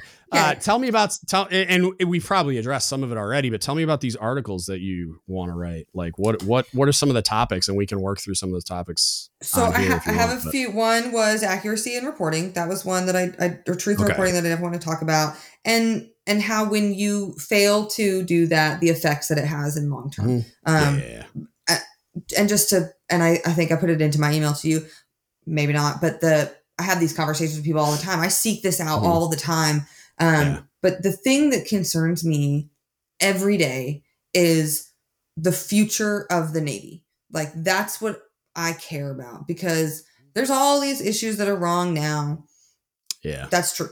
And we can work on them. We can react, and we can do what we can do. But I'm trying to think of what's happening right now and how that's going to affect 20 years from now. Yeah. And the people that join or don't join. Yeah. And the people that are leading those people 20 years from now, when I'm not involved, and what that looks like for our future. And that terrifies me. So like, these are the things that I worry about. So one of them is accuracy in reporting and how that can kind of get you down, away. One, and this is just a separate idea, not necessarily how I want to, or what I want to address, but the thing I want to talk about as an option is potentially linking advancement to OBLISERV. Because there are a lot of people are like, there are people who are on the fence about staying in. And for example, I know some first classes who didn't pick up chief and they're like, I'm just going to go home. It's like, well, if that's your driving factor, then we don't want you, or I don't want you anyway. So if you've already committed, now you're for sure more, I don't want to say more eligible, but I've seen it often, especially in the lower ranks, that they promote these people and they give them a quota, and then we had someone take the chief's exam today who was on SkillBridge and was made to come in to take the exam. I think like I would agree up to the point of like, I think that person, because like when you put your fleet reserve in, right? Like if I hadn't made Master Chief when I did, I would have never made it because I would have had approved fleet reserve. And so you get removed from consideration, because of course you do. Well, for E6s, you only get removed if you're going to fleet reserve for higher tenure. And now that higher tenure is 22. So if you had put in fleet reserve for 20 years, you can still take the test. You can still be board eligible. And if you make it, you can change your mind or something. Okay. Right. Because it's because you're eligible to do more time. Which makes sense for the higher tenure folks.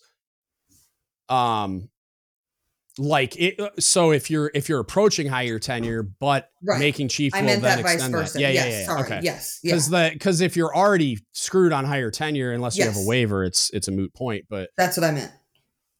So if it would save you from higher tenure, then you'll get the view. But this person today was like 6-7 years in the Navy, not staying in. So they have them, and is Seaway still real?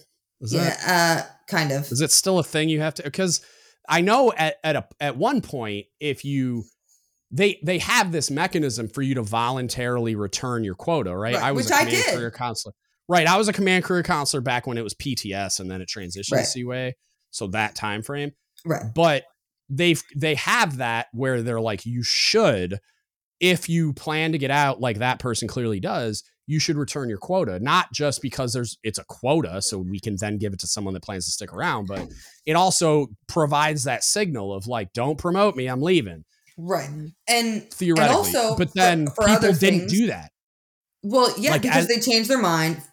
Because they changed their mind. And so at career counseling school and every training I did and everything else, it was err on the side of caution and just automatically get them a quota, which just like truth in reporting, convolutes the whole, it just breaks the system. And the 'Cause big now- effect that has on Yeah. more than just that person, because so for example, as a CTI, somebody that wants to stay in can't get a quota if I've already got a quota for this guy that's going to separate. well, But not even they're that. gonna separate, It gives so us then- gapped yeah. billets. Yeah. So if you have a Seaway quota, you get approved, you get given orders, and then you wait Separate. and then decide, I refuse to obla-serve. Now Never they have to cancel your orders and re-advertise them. And we've been planning that we're going to have a new person coming here in 2 months. And now it's going to be another 10 before even we have better. someone.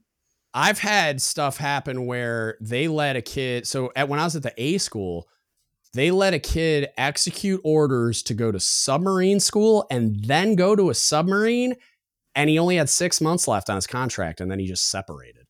And it was like, what did we even do How many this for? thousands of dollars did they spend on his government, on his Right. like household goods, And, like, like, those kind of things? I don't pay attention to that kind of stuff at the A school. Like if my admin officer throws a flag up of like, hey, which he didn't, shockingly, of the detailer should have too. It's like, you shouldn't even have been cut orders. And if you were cut order, well, I guess you could cut them orders, but you shouldn't let them execute those orders if they have an obla-serve for them. But that's not I don't do that stuff. I put them on a bus with a plane ticket that my admin officer bought, and they're on their way. And that like retired well, one.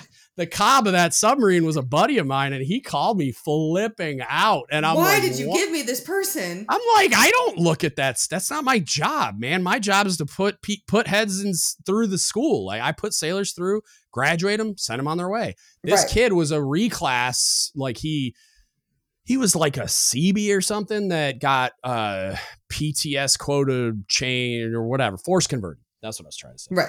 So he got force converted, and they sent him to A school, they sent him to sub school, they sent him to submarine, all without ever making a obla-serve. And so he's just like, yeah, I don't think I want to stay in anymore, and just bounced. And he was a great kid. He would have been great on the boat. I think he would have went on to do great things, but he just, which is never even got there. Prerogative. Like he didn't know any of this going in. He just was thinking to himself, yeah, I'll go try it. And if I don't like it, I'll separate. Yeah. That's what he did. Yeah. And I'm like, but for us, we are making and it provided people, put a big gap in there. Yeah. When we're having people make these decisions way in advance. Yeah. Because we have 6-year orders, and most schools, it depends on what your rating is, goes from, 6 months to 2 years potentially of school. So now then you get your orders. Me personally, I had school for 6 months, and I had, I want to say 23 months left on my contract, because you have to apply for Seaway at PRD and EAOS. I'm still years out. And I'm like, well, I don't even need a quota, because I could get orders if I wanted without having to obla-serve. I can execute, or I had 25 months. You can execute orders with 24 months. So why would I even apply? And I mean, it's a huge problem. And you're asking 19-year-olds to make a decision for 4 years from now. That far in the future? Yeah. And I don't know what I'm having for lunch, dude. Like, yeah, exactly. Like the process is not great, and it has long-term effects. So something about linking advancement to obla-serve, or maybe you don't get it if you're for sure getting out, or that would be a really hard thing to accomplish well, I think. But I'm not saying we should, but I just want to explore it and research it more, and what it would do if we had something in place. Yeah. Okay. And then another topic that this may be a sensitive topic to some upper level leadership listeners. But this is it's a term that I only heard recently in the last 2 years. I don't know if it's commonly used elsewhere, but I've heard it plenty lately, and it's called geriatric leadership, which has nothing to do with your age. It's not about being old. It is not a concern about anyone's age at all. But it's the concern of how far removed upper level leadership is from the real people, particularly for, and I can't speak for any other community or rating, but for my community, the intelligence community, technology is advancing faster than we can even comprehend. And I can barely get cameras to work for my podcast. Right. And we have, especially, and I don't know the exact details, but the CTN rating has not been around that long. And for the most part, maybe not most, I'm speaking out of air here, but there are many, many Master Chiefs that make up the group of the CT gods that weren't even the ones doing the job on the keyboard before they were converted, because they were force converted from CTA or CTO or whatever other options. Because they created CTN. Yeah, and they needed leadership for these CTNs. And I understand that. You can't we have this new cyber rating that's going to come up. You're not starting with just E1s and just brand new people. You have to have someone get them along the way. So I understand why that happens, but you have these individuals making decisions and affecting the rating that haven't done the job in so long they may not understand it. And then also, we talked about earlier, things like the way upper fleet master chafes, things like that. Yeah, when was the last time that they spoke to someone and their real problems in a informal way of, if you at a regular command of just normal sailors, you go to the smoke pit and you have sailors talking about their pay issues, their personal issues. They're surrounded by captains and master chiefs who do not have these same issues, problems we do. I think, I don't not think it's a problem, but I think that I might have a different solution than you envisioned. So I'm an advocate of the idea that you should have to make a decision around the senior, like so around your entry into senior NCO status, which for us is E7. Either you're going to be a technical expert or you're going to be a leader, the end. Like, where you go the command route, where like in other services, you're a first sergeant instead of being just like a sergeant first class or a master sergeant or whatever. And you have to pick, like you have to say, well, I'm going to go this route or I'm going to go that route. And I don't know if it's explicit in every service, but like I know for sure the Marine Corps does it, where it's like you're going to if you promote the technical expert route, you're going to be a master gunnery sergeant.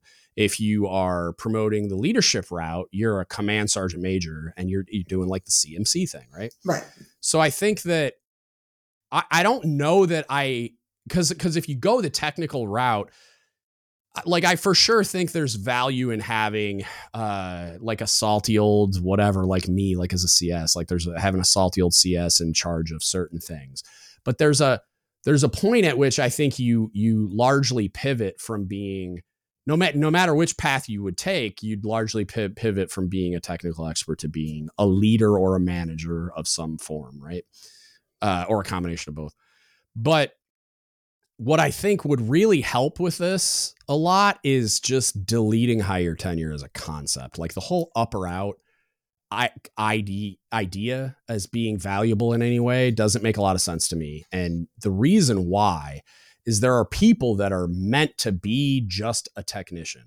And I'm not saying just a technician as if that's a bad thing. I'm saying there are people that E5 technical expert SME, like everyone knows you can go to them. And you're going to be better at that and happier doing that than anything else. And the guy that I like to use, he's my favorite example. He's this giant human being that was a nuke mechanic on my last submarine. And everybody called him Biff. And if anybody that served with me is listening, you know exactly who I'm talking about. Just this giant, jolly human. He's like a character from like a movie or something. He's that kind of a guy where he's just so unique and hilarious. He's a great dude. That all that man wanted to do was turn a wrench.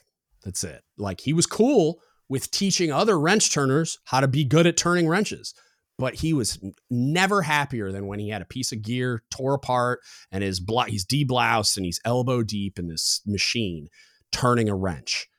And they kept trying to force him by virtue of the up or out ideology. Because I think it's absurd and illogical, so that's why I call it that. Right. But you need to sell cupcakes, and you need to go do this. The nuclear community has very explicit wickets, and they don't really care about stuff like that much. Nice. So he needed to be an LPO at sea, and he needed to qualify engineering watch supervisor, and he was just like, no, I don't want to be a chief. And they put him in the LPO position because he was the most capable dude, and the other guy that was doing it he was in some trouble. He was under investigation for some crap and got taken off the boat. But this guy, he wasn't a bad LPO, but he wasn't good at the like administrative managerial leadership things. He was really great at training and mentoring technicians though, like at mechanics. And so it's like, why, if he's happier, he's more knowledgeable and experienced, and he can create a whole new generation of just like, that kid should have been a permanent A school instructor. Like he was so passionate about turning wrenches, like let him do that. And he's best serving not just his own, like his own, I don't know, like sense of meaning and purpose and drive to continue in the organization, but like he's best serving the organization. Like I'm getting the most value I can possibly get out of this kid because of how he's wired, by letting him be just a brilliant senior mechanic and teach all my junior mechanics how to be a really good senior mechanic. And it's like I think the ineffective leadership you find in those positions is more by virtue of the up or out concept than it is by virtue of our like inability to put the right leaders in the right position. Well, no, it is not being able to put the right leaders in the right positions, but it's like you gotta differentiate between, okay, who's going to be the leadership management function and who's going to be the technical function, and then let those people do that thing. And whether or not they like we promote them to higher pay grades, I think is largely irrelevant. I'm okay with the high level technical expert not being a chief or being something else, and not being like being some kind of technical specialist rank where they're, because I want them to get paid more money. I want them to have potential to advance for their and be rewarded. Work. Right. Be rewarded for their extremely valuable work and valuable knowledge and experience.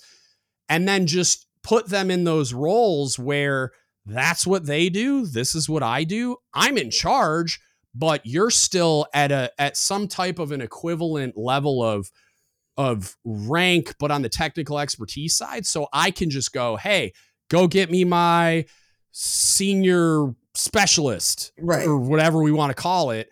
And they're going to be the smart kid that, cause then what you also don't run into it, if I'm doing the, largely doing all the administrative leadership and managerial functions, I could promote a hyper comp, so let's say, especially with technology, right, within the CT rating, I could promote a kid 2 years in if they come in with a bunch of outside experience and knowledge and licensure and certifications or whatever the hell you guys do, and they're hyper competent and they have a bunch of relevant civilian experience, and then they demonstrate through whatever metrics we decide to establish that they are the most experienced, intelligent, knowledgeable, whatever technician or wizard of computer things that you guys do. Like exactly they demonstrate themselves to be, just wizardry, to be that person, then they could promote extremely fast with no real negative consequences. Like you could have a 3-year senior specialist or whatever. I'm like, I should come up with a better term, but like the person we're going to put in that place where geriatric leadership becomes a problem, instead of having a crusty old master chief do it, why don't I have a hyper competent technician do it? Because then what you can also get around, which will be a fun addition, is I can recruit and retain hyper competent people in the career field that they can just get out and cash Willy Wonka's golden ticket by throwing money at them hand over fist via whatever mechanism I choose, because it's so hyper specialized that I can justify handing them $100,000 bonus every year. Oh, and we do. Right. I can justify, but I'm not handing an E5 that is going through the same pipeline as leaders that check, because when you hand a nuclear trained, because I can already differentiate, when you hand a nuclear trained person $100K, okay, I don't want to be a nuke, because I know enough about what that means to know that like it ain't worth that check to me. So if you're going to go through that pain, fuck, knock yourself out. Yeah. I hope you get all the money. Yeah, and I told you my brother was a nuke. He got an $85,000 star bonus, no tax, and was like, bye. And in order to retain those people, because my best friend in this world is, there's a few, so don't feel slighted if you're listening. But like, he was a nuke mechanic that ran for the freaking hills after our first boat and has made money hand over fist working at civilian power plants. And now he works at a civilian, but it's like a Department of Energy run contracting gig or something. Like, no, it's a power plant of sorts. Okay. That now he works for the government again, but he's just getting paid. Nice job, easy hours in the air conditioning. Yeah. Getting paid way more than he ever would have in the Navy doing that thing. So if they decided we're going to make these hyper specialist technical expert people more highly paid as a result of that knowledge and experience, I feel like it'd be a way easier sell, because I'm not like throwing that money at just any, like a geriatric chief that doesn't even know what they're doing. Right. But we're saying that they're the technical expert. So I got to throw money at them. Like, I had an EDMC that was a nuke electrician that I had to go through the process of doing this paperwork to get him this like senior supervisory bonus. They made up a program to retain these people. It was effectively they made a program that was a waiver for him to get an SRB to stay in, even though he was a master chief already. And so like, but him doing that job, like, okay, cut this man a check immediately. Right. Like, I didn't have any salt about doing that. I know that there are some processes in place specifically for some of the CT ratings. So like, we have a kind of specific program to make cyber warrant ones. So you can be an E5 and go to the warrant one. So they're getting the pay bump and things like that.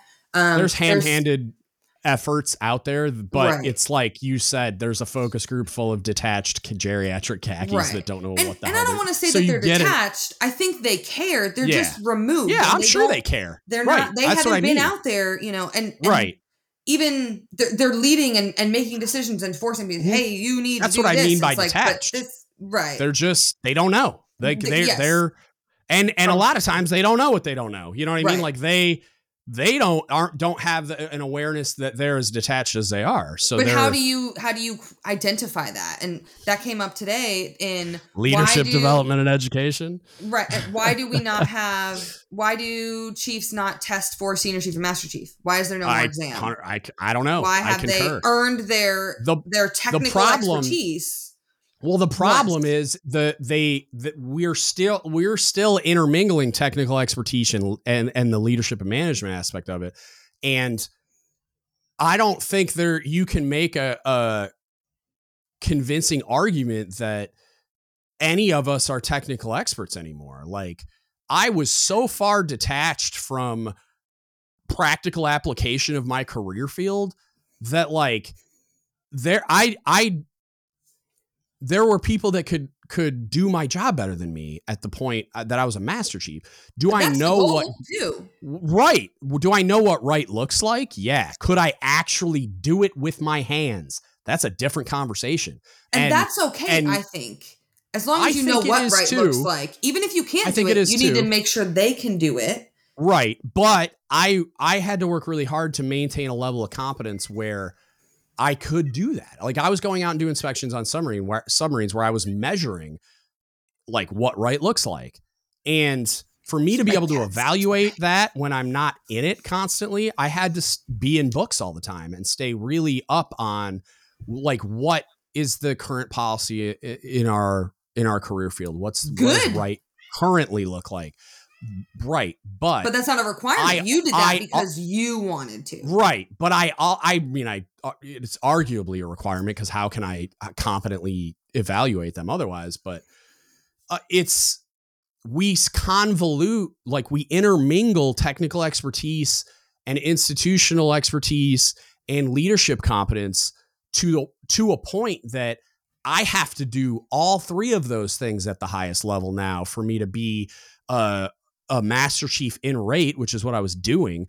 But, well, you're a master chief, so you should be able to do these other things too. They kept trying to make me the staff senior enlisted leader at a flag command. And I'm like, I travel constantly. It didn't make any sense. But I'm a master chief, so I should be able to do it. And it's like, you're right, kind of, only because the system that we're currently employing is broken.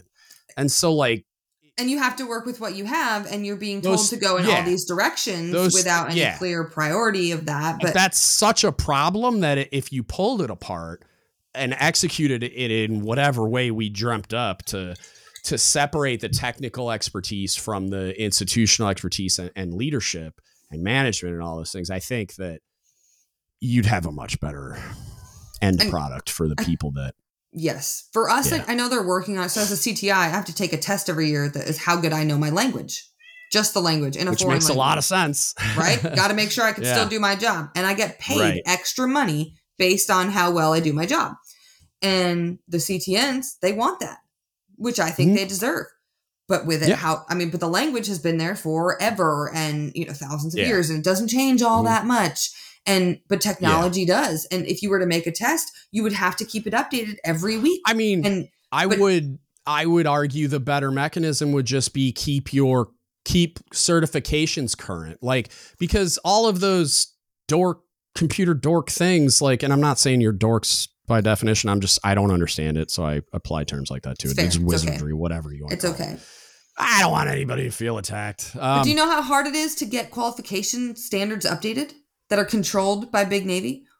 Right. But that's what I'm saying. Don't let Big Navy control it. Just say like there are civilian certifications and licenses and whatever that if you attain this level and you because not only are you attaining an appropriate level for whatever point you're at positionally in rank and whatever wise, but you also, like, I know all those have like continuing education requirements and recertification requirements and all those things. So it's like, just do that. Go get Cisco certified or whatever the hell it is that's applicable and maintain it. And the Navy will pay for it. We got Navy Cool for that and whatever other mechanism. But why do I have to maintain any kind of knowledge requirements and qualification requirements and anything? Like, we're doing a thing that is already done in the real world. So just do that. Like, and that's probably on their enlisted career path anyway. It is. As like a nice to have that'll help you make chief or whatever, or it's a literal thing that'll help you make chief. Right. And if and when, like whenever they expire, whether they decide to separate early or they get to the end, very, very all the way to the end of the road and retire, all of those things are relevant to their civilian employment. So why would we even do anything? Why would we even have our own mechanism? And we don't necessarily have to make our own test, but if we have a threshold of this level, then you get paid more money. Yeah, that would be a way to retain people. And like you said about the Cisco certification, you don't have to be at the appropriate level. Right. You're not making your money because you're a chief. You're making your money because you're the expert with all these credentials. Right. That would be cool. And the credentials are going to get you paid more in the civilian world. So I don't have to sell why you're getting paid more in the military. Right. Of course you're getting paid more because you're certified this thing that they're not. Right. And so it's really easy to point at this obvious, I got this quantitative value here. This is why they're getting paid more than you. If you want to get paid this much, cross rate to CT and get certified, clown. Right. You know what I'm saying? Yes. And that you could do it in almost every career field, I would think, even though I don't think everybody should get paid more, because I couldn't have separated as a culinary specialist with a fancy culinary degree. And even with the highest levels, it's not the absolute highest level, because if I was a certified master chef, then the opposite would be true. I could get out and get a high paying job, but getting certified as a master chef is like becoming a Tibetan monk. It's like a whole different thing. But a certified executive chef, even if I got that certification, I'm going to get out and start at $40,000 a year. The civilian culinary industry values experience, like the resume that you built and got this diversity of experience far more than they care if I have a culinary degree or any certification, unless I was a certified master chef. That's different. But even then, it's it's going to play a role because when you go try to get a job as a civilian chef in the real civilian culinary industry, I'm not talking about Applebee's. I'm talking about real high end restaurants where you could conceivably get paid large amounts of money. You have to audition. Right. You don't just put a resume in. You have to go in and interview, and then they do a practical. They're going to say, make osso buco. Here's all the stuff. And they're going to evaluate everything about how you're doing it. Your sanitation. And that's how the civilian culinary certification tests are too. You have to do things. Like they're going to have, there's one, I think it's an executive chef exam where you have to like break down a chicken, and then like they want to see how accurately do you do that? How much waste is there? What are your sanitation practices like? How good is the finished product of whatever you make out of that? Do you utilize all the ingredients? Because penny pinch, like you're optimizing profit when you're like decreasing the amount of waste that you have. So you want to use every single piece of that food to make whatever you're going to make, and blah, blah, blah. So it's like, yeah, it's not real. And you could like, and it does happen where like it's like one of those nice to have certifications that can help you get promoted if you're a certified executive chef, but it's not a huge deal. Like LPOC is a way bigger deal. Like, Yeah. So it's like it kind of exists, but you couldn't do the same thing. And because I can't get out of the military whenever I want as a certified executive chef with only my military experience, and even I got a Gucci culinary degree. It's not a regular one. It's like top 2 schools in the country. Nice. And it's like, but it is nice, but it's not going to get me a high paying job. Right. I could have a bachelor's degree from that university and it wouldn't get me a high paying job I got one of those recently. Culinary industry. So I can't get out. So I can't get out and get a high paying job with those credentials. So they don't matter the same way. And the Navy shouldn't have to pay me more if the civilian industry isn't going to pay me. Right. But to retain those people or turn those into other things too about it's nice to have a nice fancy resume and have things look good on paper, but if you can't do your job, right, exactly, and that going on evals, awards, things like that, yeah, you have all these pretty pieces of paper that go to a board, and no one has ever met you, particularly in the intelligence community where these people can't hold an intelligent conversation or make eye contact with people or even say, hey, how are you today? And you think that person's going to be a good chief when they have one sailor whose wife left them and one sailor who's got dead up to their eyeballs. Like, I mean, so when we loop back to the beginning and we talk about leadership development and education being the most important thing in my analysis, it's like, if we did that, so let's say like I'm emperor for a day and I wave my magic wand and like all of the things with the leadership development and education curriculum process, whatever, is fixed. And then you wait a generation, right? Or if I could wave the magic wand, it just fixes everything. Like all the chiefs are all of a sudden competent leaders. So it's like what you would find is a large percentage of those people wouldn't have those problems anymore.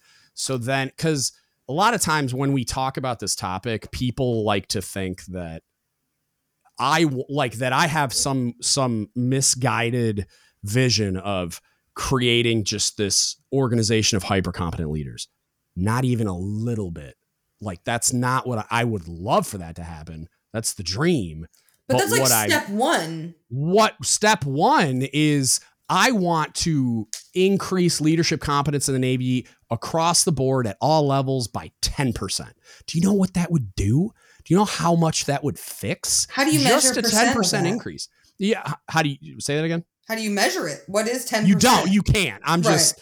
It's the way that I'm articulating it. I don't expect all of these chiefs to all of a sudden become hyper competent, transformative leaders that are Jervia Loda or like some of my favorite like Facebook like Jay Bell and Bill Houlihan as CMCs. They're these guys that are pretty active on social media that to me like the perception is they're hyper competent, like very good CMCs.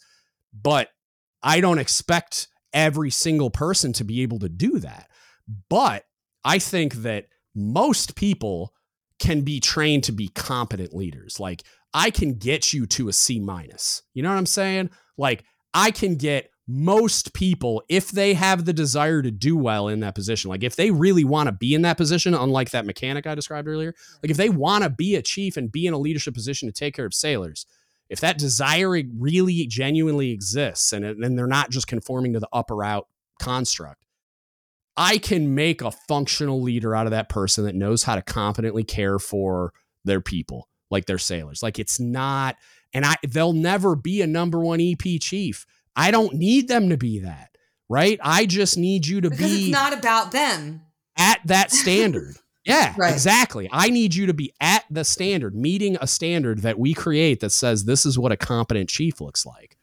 And you don't need to be a high performing, overachieving chief. I just need you to be operationally like functional. Like I just based on a robust leadership development and curriculum and a set of like a set of principles that makes any kind of sense. Like I harp on the CPO creed quite a bit because we've decided as an organization to align a lot of our existing training with just gibberish. Like it means nothing. There are parts of it gives that you good feel good, sound nice, but right? It doesn't tell you anything. But there's parts about it that sound nice and give you the warm fuzzies. There's parts of it that are ridiculous and shouldn't be in there and are honestly embarrassing.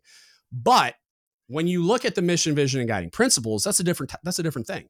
That's a much better metric. And to the point that, thank God, it's used to actually literally evaluate chiefs. It's what the chief eval is. But like that's if there's not accuracy in reporting. Well, that too. That's a totally different topic. I'm just talking about like if I say to the MCPON, what is a chief petty officer? Like, explain to me what a chief is. Someone who aligns with this, right? How do you do that? I would bet you money that they can't explain it. They can explain to you what they would like a chief to be. They can explain to you like this ideal that we strive for, but it's not what chiefs at large. Gen Pop, not that thing, not even close. And so, like, if we're missing the mark by such a egregious measure, and we're consciously deciding to align our woefully inadequate training that does exist with just word salad on a plaque, like it doesn't, then of course we're going to be egregiously missing the mark. And so what I have such a hard time with is like, if we could just align it correctly, and I'm fine, like, could we do better than the mission, vision, and guiding principles? I don't know. Maybe. I'd have to really dig into it. But I think they're a pretty good starting point. And so if we realigned everything with that in mind and constantly strove for that and then diverge technical expertise at some point, which I think Chief Petty Officer is a pretty good place, we said, hey, you're either going to be a technical expert or you're going to be a leader, an enlisted leader, right? And I think like the technical expertise thing, you could make up a new thing. You could realign warrant officers to be that. There's a bunch of ways you could do it, but it's absolutely possible. We borderline do that as CTIs. I think it's very, very possible. We're broken up by language community. And once you make E9, you're taken out completely of a group and you're in your own group. And they don't have to meet the same like silly technical requirements. It's for like competition and stuff like that. Unless you're going to be a CMC. But I guess. But it kind of does that. Like I have to take a DLBT for my language every year. They don't have to do that because they're focused on being master chiefs instead of sitting with headphones on. But then who do I, and when I say I mean the CT community, like, so pretend I'm like a manifestation, I guess. Right. Who do I go to for that level of technical expertise type guidance? And I don't mean like I'm consulting a human tech manual. I mean, like, when we're steering the ship that is like the CTN rating, who do I go to if you're effectively not a CTN anymore or a CTI or whatever flavor we're talking about? Ideally, one of two people. One, it should be your first class, period. They should have that technical expertise still, in my opinion. In my community. Again, like tech manual technical expertise, I would agree, but like because you got to think there is an institutional, like, strategic level vision that they're just not going to have by no fault of their own, because I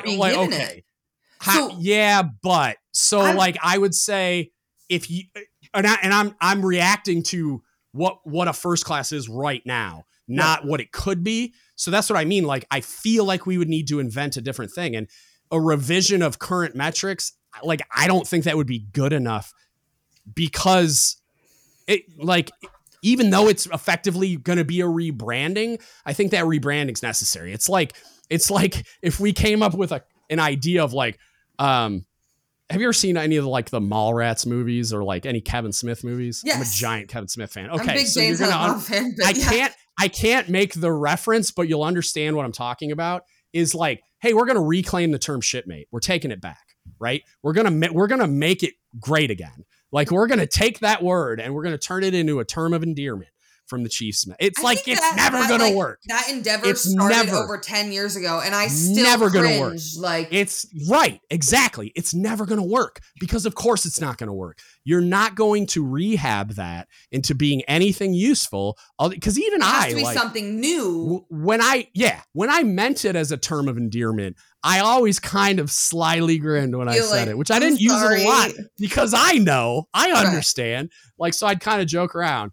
But I use the word with the understanding of the connotations that it has when you're using it on junior sailors, right? Right. So I employed it in a tongue-in-cheek kind of way on purpose. But it's like I think you would need the rebranding because for that exact reason, like in the very much the same way that you're never gonna ever reclaim the term shipmate. You're also gonna run into a lot of issues by virtue of the fact that we're still calling them first classes and everybody has this really ingrained idea, right or wrong, and wildly varying, I'm sure, of what a first class is. So I think you would just need to rebrand it, even though functionally it's going to be very similar in a lot of ways, to open up this whole new like frontier for that person that traditionally in the old mechanism would have just been what we understand to be a first class petty officer to be this totally different thing. Because then it's like, because then I can just make it up. I can just decide this is what this technical specialist is going to be like, or like you could call it like a technical supervisor or something to that effect, or just make up some other ridiculous nautical based term. We could just be funny and call them tech sergeants and just be weird. That'd be funny. Or tech. I'm trying to think of a petty officer term, like a tech petty officer or a techie officer. I'll come up with a meme thing later, but yeah, it's like I can just completely start from scratch. It's a blank canvas for us to decide what's going to best serve the organization and what's going to best serve the progression of all these people into the hierarchy of this new alignment and make it all work right. And it's like, but I don't have to fight against the misconception people have of, oh, well, this first classes are this now. It's like, no, they're not. They're this other thing. So you don't have to breed that out of the system where it's like, okay, it's a new thing now, but it's going to take 20 years for that to really sink in. Right. I mean, I think there needs to be a change in what we expect and do as first classes coming from first class, but because I'm in a weird position that I've been filling this chief role for quite some time for like 95% of things, right? So I go to khaki call, I get the emails, I do the things, I advocate, but I'm not allowed to go to QRBs or I've gone to XOI before in their chain of command. Like there's certain levels of things. And so I'm always seeking out like, why? What's the difference? What are you hiding? Or why not? Why aren't you teaching me? I think the first class should be straddling the line of when the time comes, it's I don't want to say easy, but a much less painful transition, but they're still capable and able to do all of those things. Like they should be both ways. The dirty little secret is like, there is no real reason why you couldn't be in most of those situations. The exceptions I would say is like any time where, so like, let's say you have like a first class that's effectively a peer, even though you're filling a chief's role and they were going to DRB. Like you could make an argument for you being there, but you could also make an argument for your not being there, because what if, granted, if they're at DRB, this is probably not going to happen, but like, what if they made chief before you? And then now you were at their DRB, it creates a weird dynamic, but even that is like, that's a pretty flimsy argument for you not being present in a lot of these situations. And like, I agree. And you can be present and not speak. You could just observe. You could have a learning opportunity before 100%. You're in the seat. There are messes that do that. Like there are messes, like if we're doing a DRB on an E3, there are messes. Like if you're a board eligible first class, sit there and don't talk. and observe, because I want you to see this, and I want you to learn what this is, why we do it, what really happens behind the door, not what you see on Reddit, which also happens behind doors at bad commands and messes. I'm not denying that some of that is true, but yeah, there are places that do that, and it is really productive, but they wait for the right circumstances, because again, if I'm DRB in a board eligible first class, probably not the venue for you to be in there. Probably it does. But if I'm saying, hey, CTI 1, you're the acting chief, I'm going to treat you like you're a chief 99% of the time. So if I'm DRBing a first class that is a direct report to you, you're going to be in the room. You're not going to say anything unless I directly address you, but you're going to be in the room 100%, because you're filling that chief's role. So you don't get to have it both ways. You don't get to say you're going to fill this chief's role, have this chief's responsibility, not get the pay, and then I'm going to exclude you from these events where training evolutions that are going to come up eventually. If you're filling that chief's role, and there's a chief role at a DRB for that person, it's like, how can I exclude you? It doesn't make any sense. Or at NJP, where the chain of command representation generally speaks a little bit on, like, hey, or chief, a QRB for a sailor, and instead in the example, like, come on. If there's someone filling this role who has 16 sailors going up for this QRB, and instead of letting that person go who knows and you could argue and say, well, it should be in the brag sheet, it should be in the briefing card, you should have prepared it, right? But you can speak to those things if you can advocate better for someone that you know. And instead of passing my folder nuance and everything, to someone else, it doesn't make sense. That's my opinion. You should be. No, it's not like you should be in that room. Like, you opinion or not, like, I'm telling you, like, if I was your CMC, you'd be in that room, because it makes too much sense for you not to be in that room. And sure, could I construct a scenario where I might change my mind? Of course I could.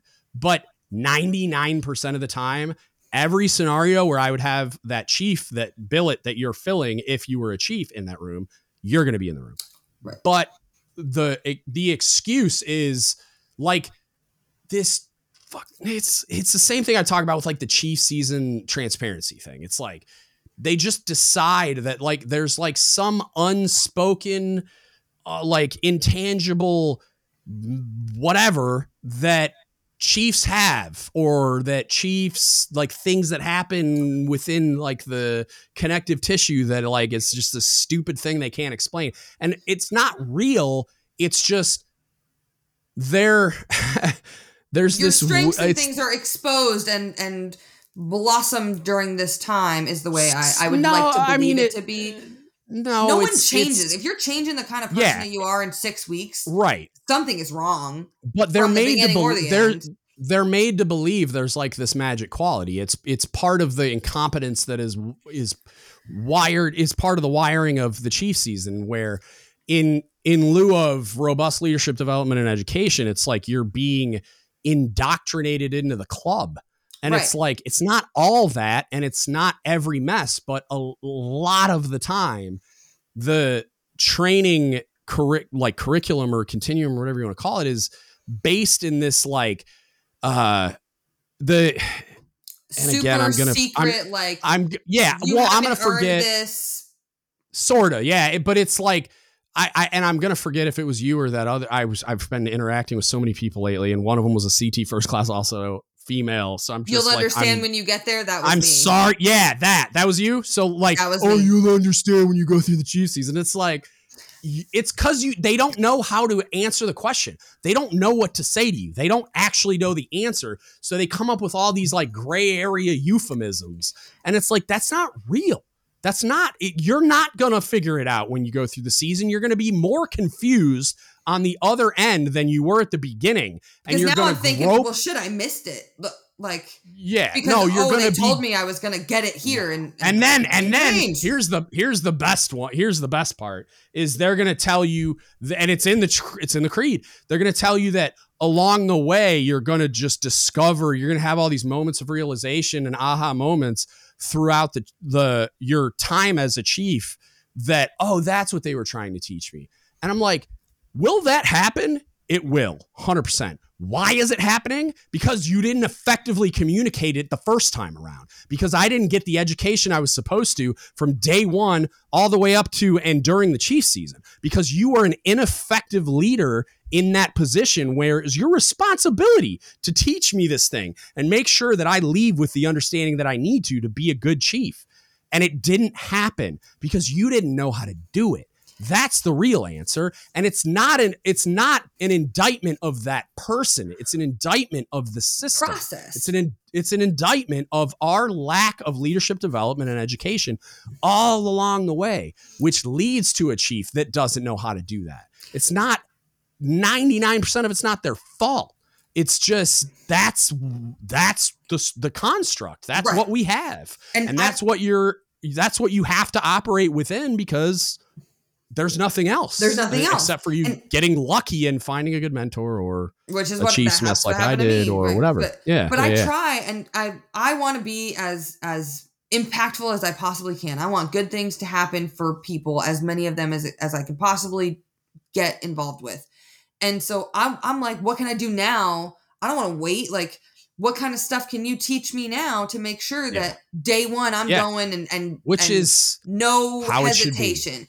And the answers and sometimes I get good ones and then other times it's, you'll see. And this is my opinion, having been on only this side, that man, that sounds like I don't want to find out wrong. Why would later, you hold that back from me? Why would you keep that magical leadership sauce behind the door? Well, but why wouldn't you want everyone to have it? It's not real. They don't have it. I know. There is no secret sauce. The emperor has no clothes. Like, it's not real. But there's And there's this huge divide between the white hats and the khakis and the MCPON going on Reddit. The answers in that Reddit thread, so many of them are, I'm what are so we doing scared about for the him. divide? Yeah. I'm so scared for him I'm going to be, as long as I can be, I'm going to be on for that. And I have the day off tomorrow. I will be on. I have class in the morning. I forget what time it was, but like I'm going to do my best to monitor this thing's at 1400 Eastern. So that's my time 11? Would be noon? No, 11. Yeah, 11. I should be out of class, so I'll probably be at the library monitoring that. Nice. I don't think this man has any idea what Reddit is. And I don't really have any idea what Reddit is. I just read stuff on there. That's all. I have a little bit of an understanding. I don't think he has any idea what Reddit is. I think he has any idea what he's in for. When I got told, hey, you should post your podcast on Reddit by a listener years ago. So I'm like, okay. So I went to the Reddit sub, read the rules, and I was like, oh, I don't think I can post them. So I reached out to some mods and I was like, hey, a listener of my podcast directed me to the sub and said, hey, you should really post your stuff on Reddit. I think it would be valuable, blah, blah, blah. And so they were like, give us a minute to talk about it. And so all the mods like conferred. And I guess there was a couple of mods that were listeners that were super big advocates of mine. And these are mods that for the Navy subreddit, not subreddit, like overall correct. Reddit rules, but like, okay. Navy subreddit, which has its own rules. So they kind of conferred, and two or three of them were listeners, and they were big advocates. So all the mods kind of came to a consensus of, yes, you can post your podcast here. But also I had a mod kind of give me a primer of like, look, man, I hope you understand what you're getting into because here's what's going to happen. And like explain to me, like, you're a senior chief that's doing a podcast on they're going to dump all over you. They're going to eat your face, dude. And I was just like, I better people have tried and failed to lower my self-esteem. Like, it's not because they were like, we've had like do-gooder chiefs come with stuff like this before and get run off in short order. And I'm like, look, I appreciate your concern. I'll be fine. Give me a second. Like, I'll give it a shot. I'm fine. Yeah. And I what a lot of times what happens is Redditors come to my defense in the comments that are listeners before I even get a chance to address negative comments. And so I usually don't have to. And then even when I do, I'm like, why don't you come on and talk about it with me? And which is not what they expect. And has anyone ever been like, I would love to argue with you? Not. So I would say the closest example I would have is Dan, who I'm going to talk to soon. And and he's a Naval Special Warfare Tech first class that he was he commented on the MCPON. The MCPON, I'm sure he did. He was hyper skeptical of me initially, but then when we talked, like, but he wasn't like maybe he did. I don't know. I don't think he did. He doesn't seem like the type, honestly, to like, maybe he flamed me in some comments at some point. I don't know. But like he was pushing back hard on certain things. And I don't think my response was typical of what he expected. And then he, based on that, was willing to come on the podcast. And now, like, you earned his respect. Yeah, he's a good friend of mine. I love him to death. He's a great dude. But it's a Sailor 360 topic I'm trying to teach, is that we teach people to respect leaders and not trust them, like, or blindly, teach leaders to earn the trust. And that's a whole separate thing. But I like it. But yeah, so a lot of times I'll diffuse their vitriol by the way that I respond, but I usually there was a nuke that I mean that person, I believe it was a female sailor. I'm not sure. I was just based on the Reddit name that I don't even remember and wouldn't repeat if I did, but I posted some stuff I did some podcasts with like Why Are Nukes Mad all the time. And it was with an enlisted nuke electrician. I've done some other nuke stuff with like the guy that runs the Reactors Critical and stuff. But the first one I posted just ate my face. Like it was, and you could tell it basically had nothing to do with me. It all had to do with their represent experience. Every other chief they've ever met that has hurt their feelings. And nuclear power too. Yeah, pretty much. And like the story that got relayed in that vitriol, I was just like, oh my God. I was like, I want to talk to you. I want you to come on and talk to me about all this. And if not on a podcast, we can get on a phone call. I won't even publish anything. I just want to talk to you about your experience. And based on like my response, because I basically was just like, what happened that made you this angry? And I mean that, like, I really want to know. I want you to explain it to me so that I can like understand. And I don't think they expected that. So then it became a little softer, but still pretty harsh criticism. And then they deleted the comments. And then I hate when that happens. When I posted another episode, I posted another one where I took some of their criticism into account and, you know, like, cause I understand within that vitriol, there probably is some like little nuggets here and there pull from. There's a David Goggins thing where he was talking about trying to break the pull-up world record, and he would post videos of him doing pull-ups, and all these people would just like harshly dump on him about like you're never going to break this record. Your technique's terrible. You're too big. Your grip's wrong, blah, blah, blah. And they were doing it in a really harsh way. And he was just like analyzing it. And when he saw a trend, he's like, okay, yeah, they're being jerks, but also they might be right. Like my grip might be wrong. So then he would start looking into what's the optimal grip and what's this and that and technique stuff. And then he broke the pull-up world record. So it's like, I'm like, oh, okay. So like within all the usefulness in the I have thick enough skin that I can sift through all that and throw away the vitriol type comments, because I know it's coming from that place of, they're painting me as every other chief that did them wrong and blah, blah, blah.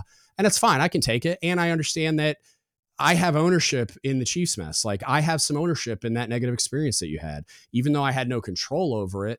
I still am part of that organization. I represent the Chiefs mess. So I understand. And I am trying my damnedest to fix some of that stuff. So, but yeah, and then they just commented on the next one, like this one was way better. Like, oh, well, thanks. Like it was at least real. They listened again. At least they gave you another chance, and they were like. And I think I just won over I earned the benefit of the doubt based on that interaction, and so when they listened the next time, they probably had a little more of a open-minded perspective as they were listening, and they were just like, okay, this one's much better, because I don't even know how different it really was, but I had them in mind when I was recording it.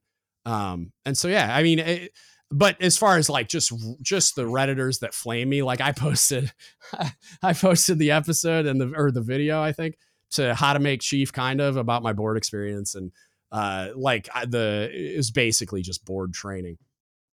And I posted it, and because of the title only, they definitely didn't listen to it, because like it was like the comedic timing of within 10 seconds of the video posting on Reddit, somebody commented "be fat," and I was just like, I fell out of my chair laughing, and I was just like, the comedic timing and just the like, of course you said that. It was hilarious, but like the type of people that flame the stuff in that way without even listening to it, I mean, it's like, I just laugh it off. But then the ones that have harsh criticism, that where they're substituting like the horrible experiences they had with a chief or chiefs, with it, they're substituting me with them and just using me as a target. It's like, I'll be your dartboard if it's cathartic. Like, I don't care, but I don't. See, I disagree. You're never going to get them to have a conversation with you anyway. Usually, like it'll be the ones that are a little like, their criticism can be harsh, but it's also like founded in logic and an intelligent articulation of it. And that was Dan when the intelligent articulation is what matters. That was the one where I was like, oh, come talk about it. Let's do it. Let's do a podcast and we can talk about it, because I love that. I want to have that discourse with people that disagree with me. I have absolutely no problem with you disagreeing with me. And I'm even open to like you convincing me that I'm in fact wrong. So let's talk about it, because I'm not an E6 right now. Like, I'm not in your position, or I'm not a junior sailor, or I'm not a nuke. I'm not a CT. I'm not any of these things. So you might be right. So let's talk about it. And like, and I want you to try to convince me. And that, that not kind of everyone dialogue is like that. Some people are, this is it. And you're not here yet. Your voice doesn't matter. It's not as loud. There are some things I would probably come across that way where I'm digging my heels in, but I'm 100% open to debating certain things. And even with those things, the things that I feel like I'm pretty dug in on, I'm still open to somebody convincing me I'm wrong. Like, you could try to convince, even if you don't get there. You could try to convince me there's not a giant problem with leadership development and education in the Navy. I will do your best. Person. Right. I will talk to that person. Have you seen those memes with the sign? But I'll talk to you about it. Right. Like, I'll talk to you about it. You know what I mean? Like, I think that one is pretty clear cut, but like, I'll talk to anybody about it. The thing that gets me that, people can blast and post crap on the internet all the time. And that's fine. I get it. Sometimes it's funny. Sometimes like the get fat one, that's funny. That I'm not that was hilarious. Funny. I was dying. Going through the responses to that initial like MCPONs on Reddit and blah, blah, blah. Yeah. And so many I'm wondering, talk to me about that, because I haven't gotten to look at it yet. I would love to know. Well, there was some like at least the theme. You don't have to go into details if you don't want to. There was the first post, like, I don't know, somewhere 7 to 10 days ago ish, that his staff had said, "We hear you. MCPON's on Reddit. Put your I saw that. And I commented on that, and I was like, I'm happy to have him on the podcast.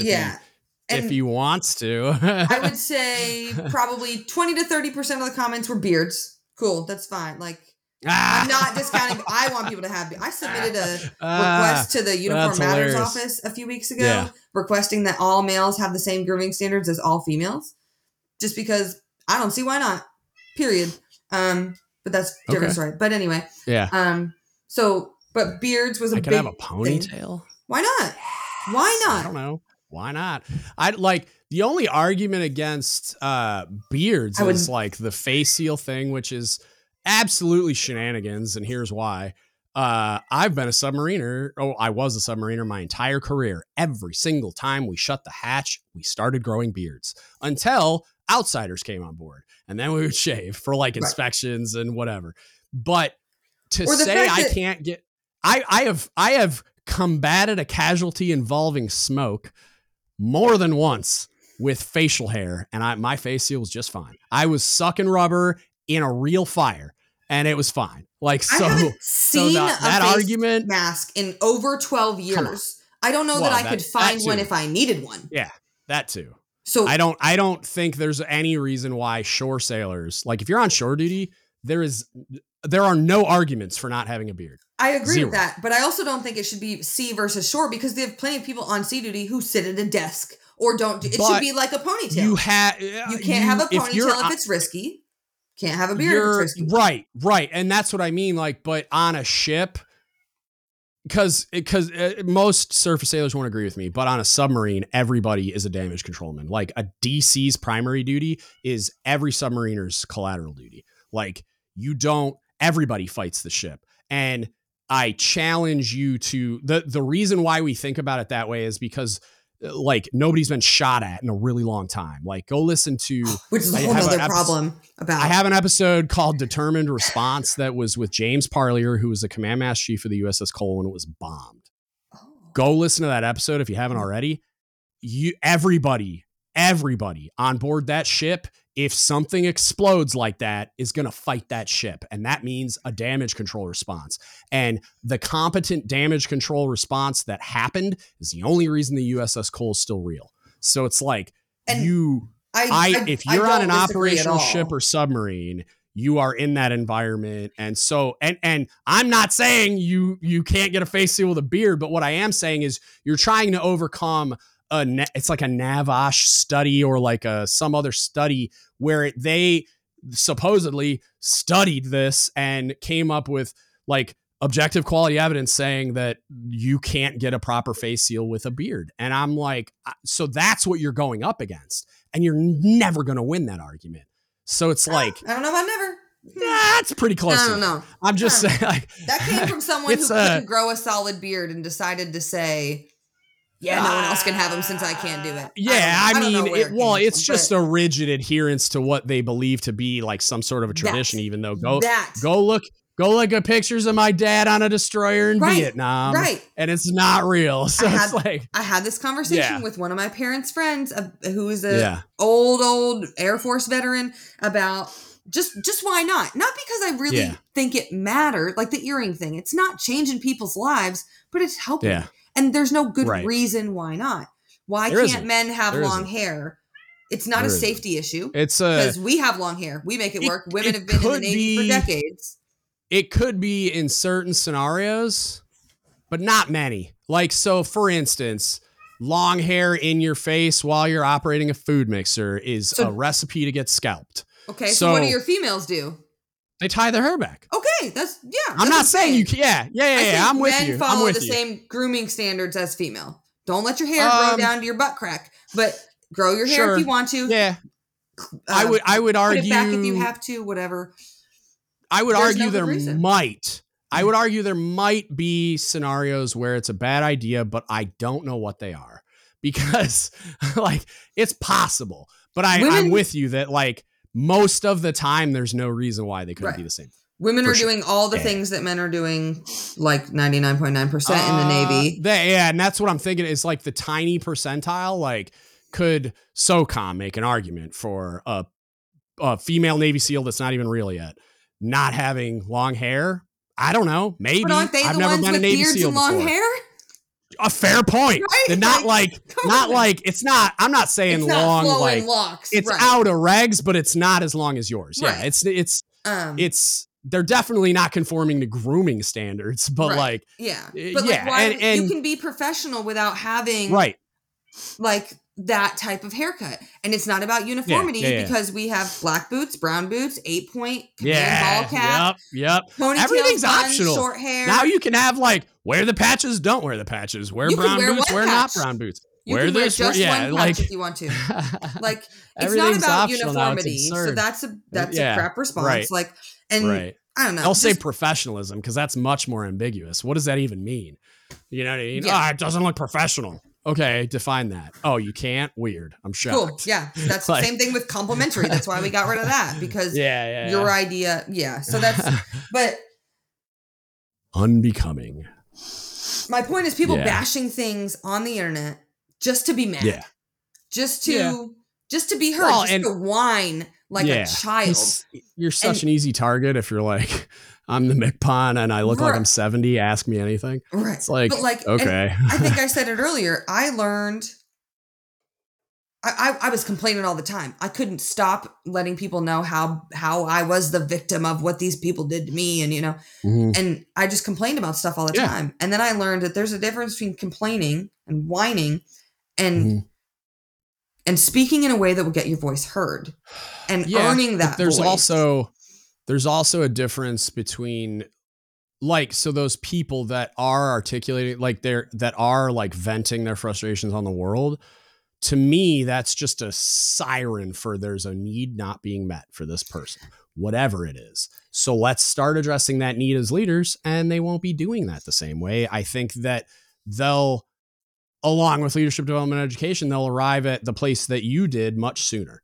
They'll find that if my needs are being met, I'm not going to be angry at the world on the same scale. Like, the military is still going to be freaking hard, right? And we're still going to be stressed out and not get enough sleep and all this other stuff. But they're not going to be so angry about it. So when they do articulate themselves, it's much more likely that a trained eye, and that's an important part of it, is going to interpret that as an unmet need that I can fix. And I'm going to go do that because that's my responsibility as their leader. Right. But there's also, especially to the MCPON, how is he going to say, oh, you're really pissed. Sorry. Like, that's not going to help you. What's he going to say? What's he going to say? Yeah. And when you have 200 comments being like, this is a waste of time. So they're not even putting their comments. They're just saying it's a waste of time. Yeah. They're kind of not wrong though, because based on the vitriol that came from Russ Smith's all hands call on I think it was a George Washington, wasn't it? Am I right about that? I get, for some reason, the Bush. The lower your standards. Washington, I don't remember which ship it was, but he never said lower your standards. He never said that. I know. But there's T-shirts that say the debacle. Yeah, I know. The debacle that happened, though, what became extremely apparent to me when that happened is no one has any idea what the MCPON does for a living. No one knows what his duties and responsibilities are, because he got pissed off, I think, during that all hands call, which is kind of why it went the way that it went a little. That's my intuition speaking by listening and reading the transcript and stuff. But I think he got upset because he has put in an ungodly amount of effort and hours into doing the maddening task of arguing with a suffocating bureaucracy to try to get funding for things like childcare and housing, and really think needs that just everybody's quick to make them problems. Yeah, no, like, I would argue like the types of problems that they're raging about in the first place, because like everybody's quick to make a meme about all those things and quick to share articles about how there's mold in the barracks and all these other things. Unknowingly, like they're ignorant of, sorry, words are hard. They're ignorant of the things that he's doing, because he's not running around saying, look what I'm doing on social media. But he has been advocating and fighting tooth and nail to get these things and when they're telling him, because they have no idea what his role is, he's 17 layers removed from the things that you're pissed about. It's not his job to fix your habitability and housing situation. Right. Yes. And I understand that they're thinking to themselves, well, my chain of command's not going to do it, even though it is their responsibility. And then it's the next level and the next level and the next level. I've told my chain of command 10 more levels 6 months straight before it's the MCPON's problem. You know what I mean? And so like, to him, he's just like, okay, like I guess I'll like go ask. All that's going to happen when you bring a specific issue at a specific command that's not being addressed by the immediate chain of command, they're going to go right back to your command. Worst case scenario, he's going to close the door behind your CMC and say, what's going on? And okay, you better fix this rapidly. Or he's going to go to like whatever the next echelon is, like the flag level CMC, and say, you need to go fix your C1X DMC. And because that, like, the triad on that carrier could have fixed this problem with a snap of their fingers. And they ended up doing that as soon as they got all that publicity, which is absurd. Yeah. But it's like the MCPON can't run around and like be everyone's superhero that dives into the details of the operation of your command day to day and fixes your specific problem. And you see it's probably counterproductive. You see, Joanne Bass is the MCPON of the Air Force, essentially the command sergeant major of the Air Force. She's very active on social media. And when big military meme sites and stuff tag her and stuff, she looks into it. And sometimes she fixes it. And it's like, can you afford, is that your role as the senior enlisted of your service? I don't know. Maybe a little, maybe. I don't know. Like, I'm not saying she shouldn't be doing what she's doing at all. I think she's amazing. I'm trying to get her on the podcast. But I also think that it, like, there's a huge leadership failure, just an epic failure of 17 different layers of leadership. If she's the one that's got to swoop in with her Chief Master Sergeant of the Air Force cape on, where's every single person that God bless her between there? God bless her for looking into it, and I'm sure she's face punching a bunch of Chief Master Sergeants. That's what I was gonna say. Along the way, fix it, and then on my way back, or remediating about it. Yes. But you know what I mean? Like, it's not her job to swoop in like a superhero, even though I love that she's doing it. And the MCPON can't really be expected to do that either, because all the bandwidth that he or she diverts from advocating for you in testifying before Congress and doing whatever other ridiculous navigation of a bureaucracy that they have to do to try to wrangle funding and support for all the things that they are trying to do for enlisted sailors in their branch of service. It's like, I don't want the MCPON diverting his attention from getting 100 childcare centers stood up for sailors across the fleet. I don't think sailors are asking MCPON to do the things. They want to be heard. They want to know that their issues are valid, and they would like a little bit of transparency. For example, one of the things was, hey, what are we doing? Like, look at all these pay problems. What are we doing? And the response was, we messed up and we closed PSDs too early. Okay. Yeah, I think your answer should be, here's our plan. We're going to activate this many reservists over the next quarter. We're going to fill this or create this many billets over the next 3 years, or whatever the case is. Come up with a plan to say, we're working. Yeah. To an extent it happens. So and the reason I say that is, go look up some of the stuff. And I don't know, he might have retired. I was kind of hoping he was going to be the MCPON, honestly. His name's Wes Koschhofer. He's a Fleet Master Chief. I believe CNP. I believe he's that one. What Russ Smith was before. And I went to an all hands call that he did, and I've seen some videos that he did. And he does a lot of that, explaining what we're trying to do to fix the gap that PSD created with a bunch of apps and interfacing new programs and blah, blah, blah. And it's like, is it going to work? I don't know. Probably not. But like, he is answering those questions. This is what we're doing about it. And I wish more. And again, like, when I get into the Fleet Master Chief thing, and I'm going to talk to Paul Kings very soon. So hopefully I'll get some of this answered. But, it's like, there are Fleet Master Chiefs that I think should be answering those questions, and whatever, I think it was CNP's, he was the CNP one, whatever that is. Like, I mean, I know it's Chief of Naval Personnel, but I don't know like what Fleet Master Chief name, their aide person. Right. Well, yeah, he's the CMC that is the fleet associated with that. But like, I don't remember what the exact term is, but whatever, it doesn't matter. Something staff. But they're dealing with all like the personnel type issues. So that would be he's the main event, really. He's the one that's going to answer those questions, and he does. Like, and I don't even know if he's still in that position, but when he was there, he did a pretty good job of answering a lot of those questions, and I thought it was awesome. We could use more of that. Yeah. And if you think about it though, he's kind of like one of the only ones that is equipped to answer those questions. Whereas you go and look at a Fleet Master Chief that's at like NETSI. He's education and training. Like, you got questions about education and training. I got you. That's your person.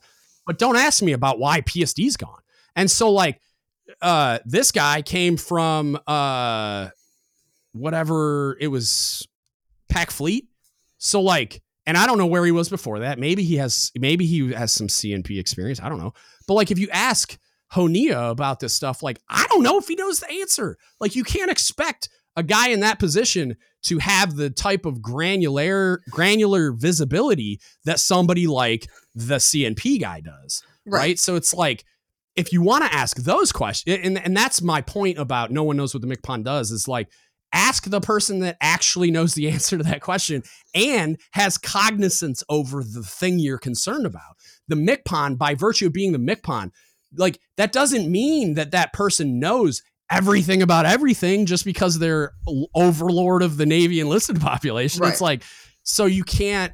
And that's why the pre-post came competently out. Answer those Give questions. us your questions now so that they can come up screen, right? They're going to get rid of ones they don't want to answer. But also, so ask me anything, asterisk. Ask me something now ask that me I can anything, choose to not answer really. tomorrow.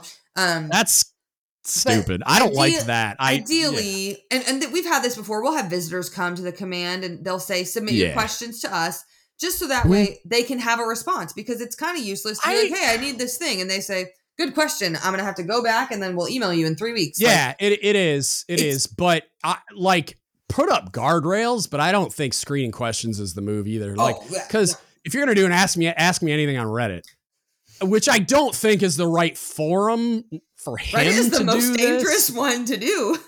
Yeah, I don't think this is the move, my dude, but we're going to see. I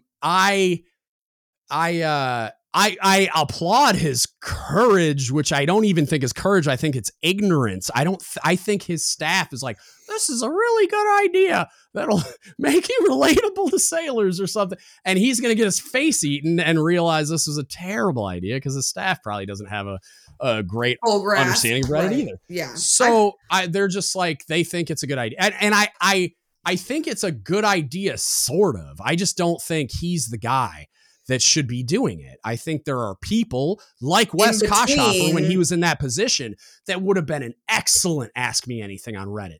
One, because he's a submariner. So I know he would have navigated all those BS like flame questions very well.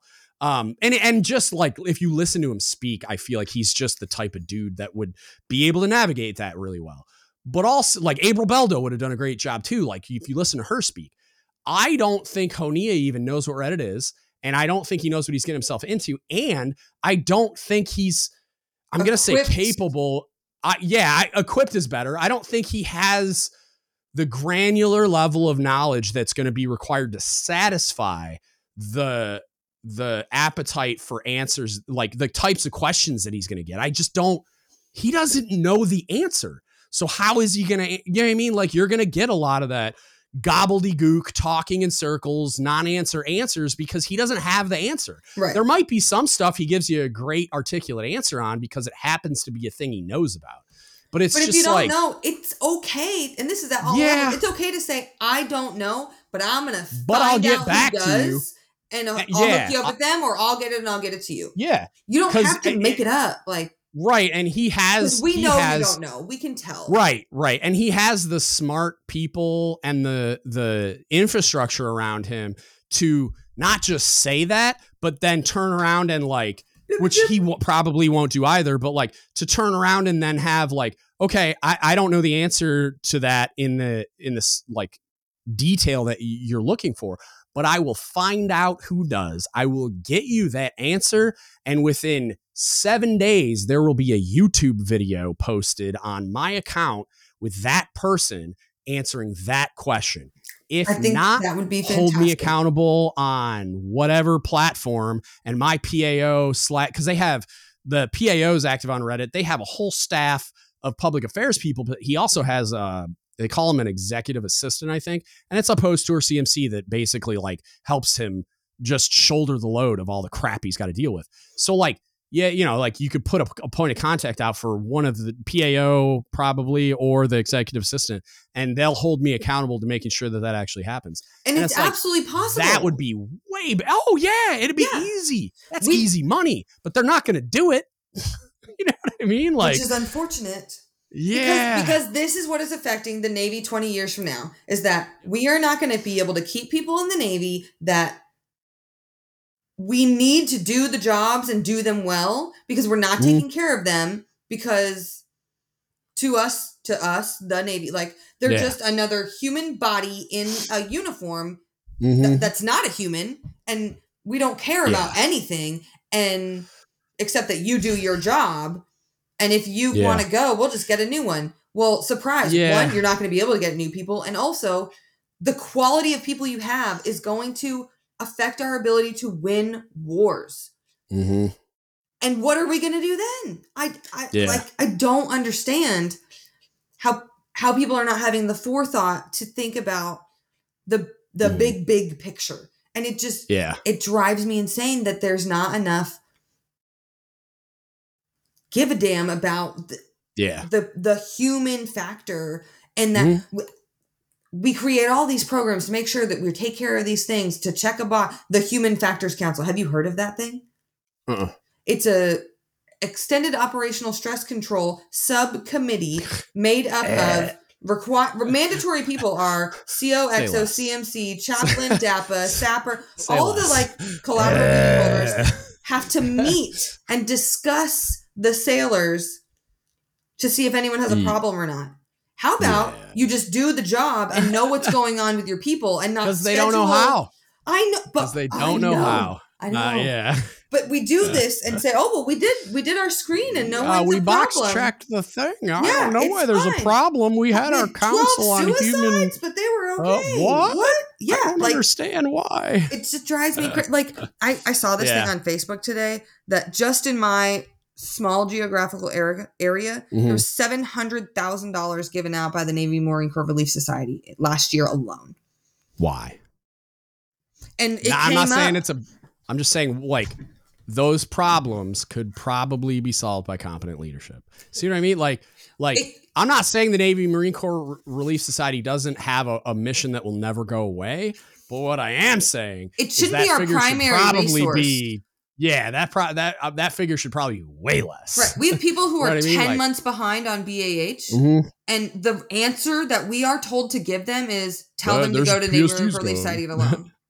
They'll get back pay. Well, that back pay is not going to have the 24% interest that they owe their credit card to pay their rent. Like, there's so many. Yeah. There's so many problems. I know. That's the title of the podcast, and I'm gonna wrap it up right here because I'm starving. It's so late. We can do it again though, because I feel like there's a lot more to talk about. I could do this all day and never. Oh yeah, hey, let's do it. I'm gonna get you to start a podcast for me too. Let's go. I will conduct training, and I would. You should. I have a read lot to say. the Navy social media handbook the other day just to try to figure out. Because about TikTok stuff. Right. But because I want to be involved. I want to do stuff. I don't want to, and even in your initial response to me of like, that's why you did this podcast. I don't want to go start my own podcast. I'm not the greatest person on the planet. I don't want to go get new followers. Like, this thing exists and I want to contribute to something awesome. Right. Exactly. And that's what I'm saying is I have a new mission to turn this podcast platform into Proceedings Magazine, the podcast, basically. I'm in. I'm already talking to two people about who either already have an existing mechanism that they're having a hard time keeping up with, or they were interested in starting their own thing. That was the other CT that I was talking to. Wants to do like a mental health based podcast and has a lot of the infrastructure to do it already. And I'm like, look, like, instead of you having to deal with all of the barriers to entry, and because I pay a lot of fees and subscription fees and equipment fees and all this other stuff, but I have an LLC. I can deduct a lot of this stuff in my taxes. I am getting paid money now. So like, I have a Patreon. I have eventually the YouTube thing. I'll be able to monetize it. You have to get like a certain number of subscribers now and all this other crap. Hit the threshold. So I'm working towards that. Yeah, I'm working towards that. And then I have the D-Guts apparel thing, which there's a little bit of income coming from there. So I'm not even coming out of pocket anymore. So I've told these people, I'm like, look, I got this really cool microphone. That's sick. Why are you using that right now? I couldn't see it. No, okay, it's just hidden off on my laptop. Sorry. I mean, it should probably be closer to your face, but that's another conversation for another time. Sorry. It's all good. It's all good. You're fine. Lesson learned. But what I'm talking to these people about is like whether or not you want to do your own thing or not, which it sounds like one person wants to do their own thing and it's going to be aimed at the Intel community, but mental health based. So I think it'll apply to a lot of people. And so I'm like, dude, I will remove a lot of the barriers to entry and you can just, I'll publish it for you under my like banner, but it's like, it'll be all you doing your own thing. I will help you in any way that I can, but I'll take a lot of the burden of all of the crap that kind of keeps people from doing it regularly anyway. And then like the other person I'm talking to was doing their own thing, but like life happens and like they're busy working full time and doing all this other stuff. So it's like they're passionate about it, but they can only do it sporadically. I'm like, neat. Send me what you have when you have it and I'll publish it. And so same thing for you. Like whenever you have the time and bandwidth and want to rant on something, whether it's just you, whether it's you and someone else, I don't care. It doesn't have to be you and I strictly, like you and I can just do this, but like, just do it, record it, send it my way. And I'll take it from there. I'll edit. And I'm up to like even giving you, like, I'll give you the login for this service, which I might switch to another service, but you could use this to that way. Like, cause I have this footnotes function that you can't see. You probably just have the chat box, but I have like a tab where I have chat and then I have footnotes. And so like every time I've cursed or like when I said that one thing I wanted to edit out about the squadron number, I just footnoted it. So I don't even have to edit the whole thing. I go back to the moments where I need to edit and then do that. So it's that's cool. That's useful. Yeah. You could use whichever service I'm on, do it that way. And then I can edit it for you with your footnotes and like you're done. I'll do an intro, outro.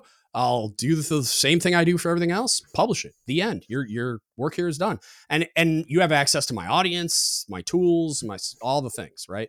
And so that's what my goal is because there's a lot of people that have a lot of really great things to say and perspectives and opinions and analysis and whatever. To do so.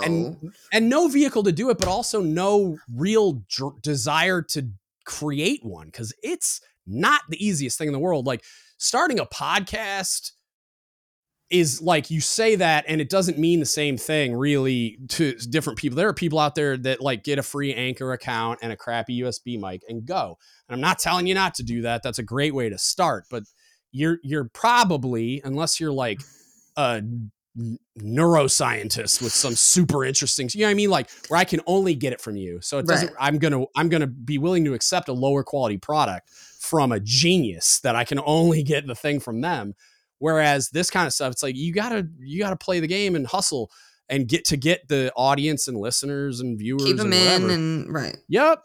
And not everybody wants to do that. Some people just have something really awesome to say. And I'm like, and I think I want to facilitate them saying it. I think that is you because especially I've been in the beginning. I think I'm maybe to 2019 right now, but there's plenty of episodes where you're like, I'm messing with my mic in the car and it sounds like crap. And I'm just like, I don't care. Just come talking. Yeah. Like, I'm here to listen.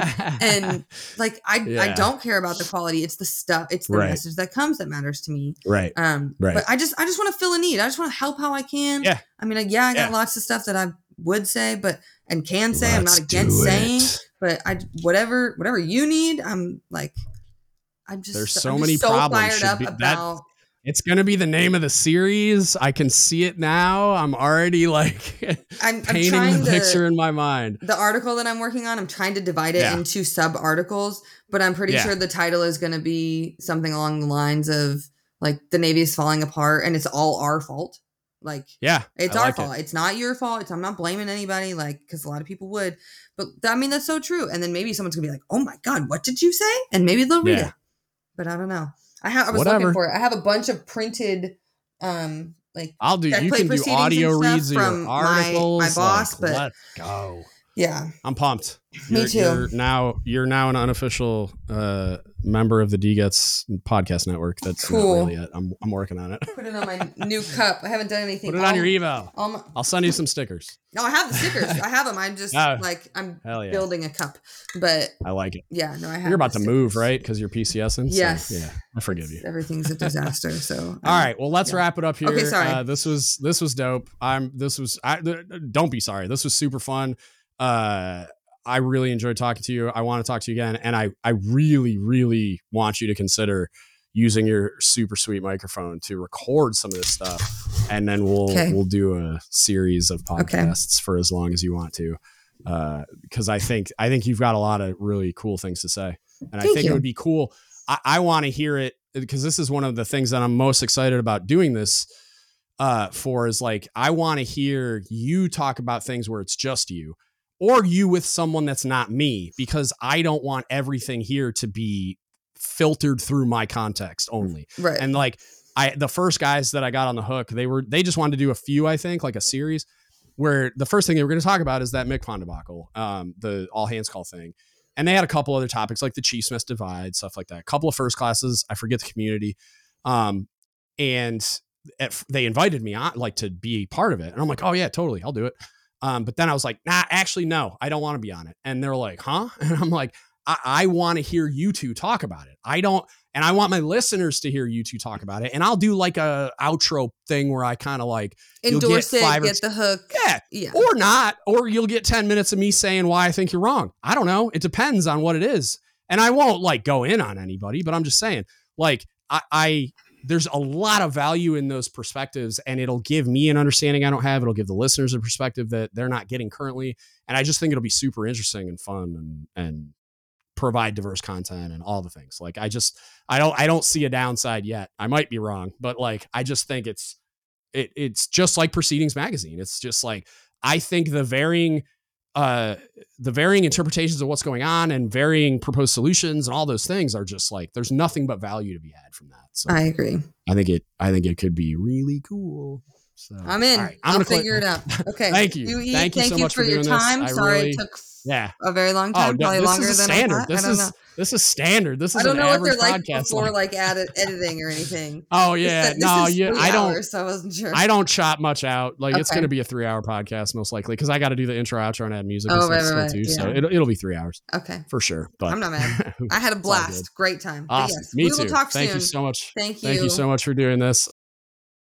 All right, I hope you all enjoyed that. I clearly had a good time, and I'm very much looking forward to getting that podcast online, getting you guys another perspective from just like, if you think about it, like it's like a mini me, but also wildly different in a lot of ways, both like being a woman in the military, being in the intel community, like being at a different stage as far as like she's a first class right now.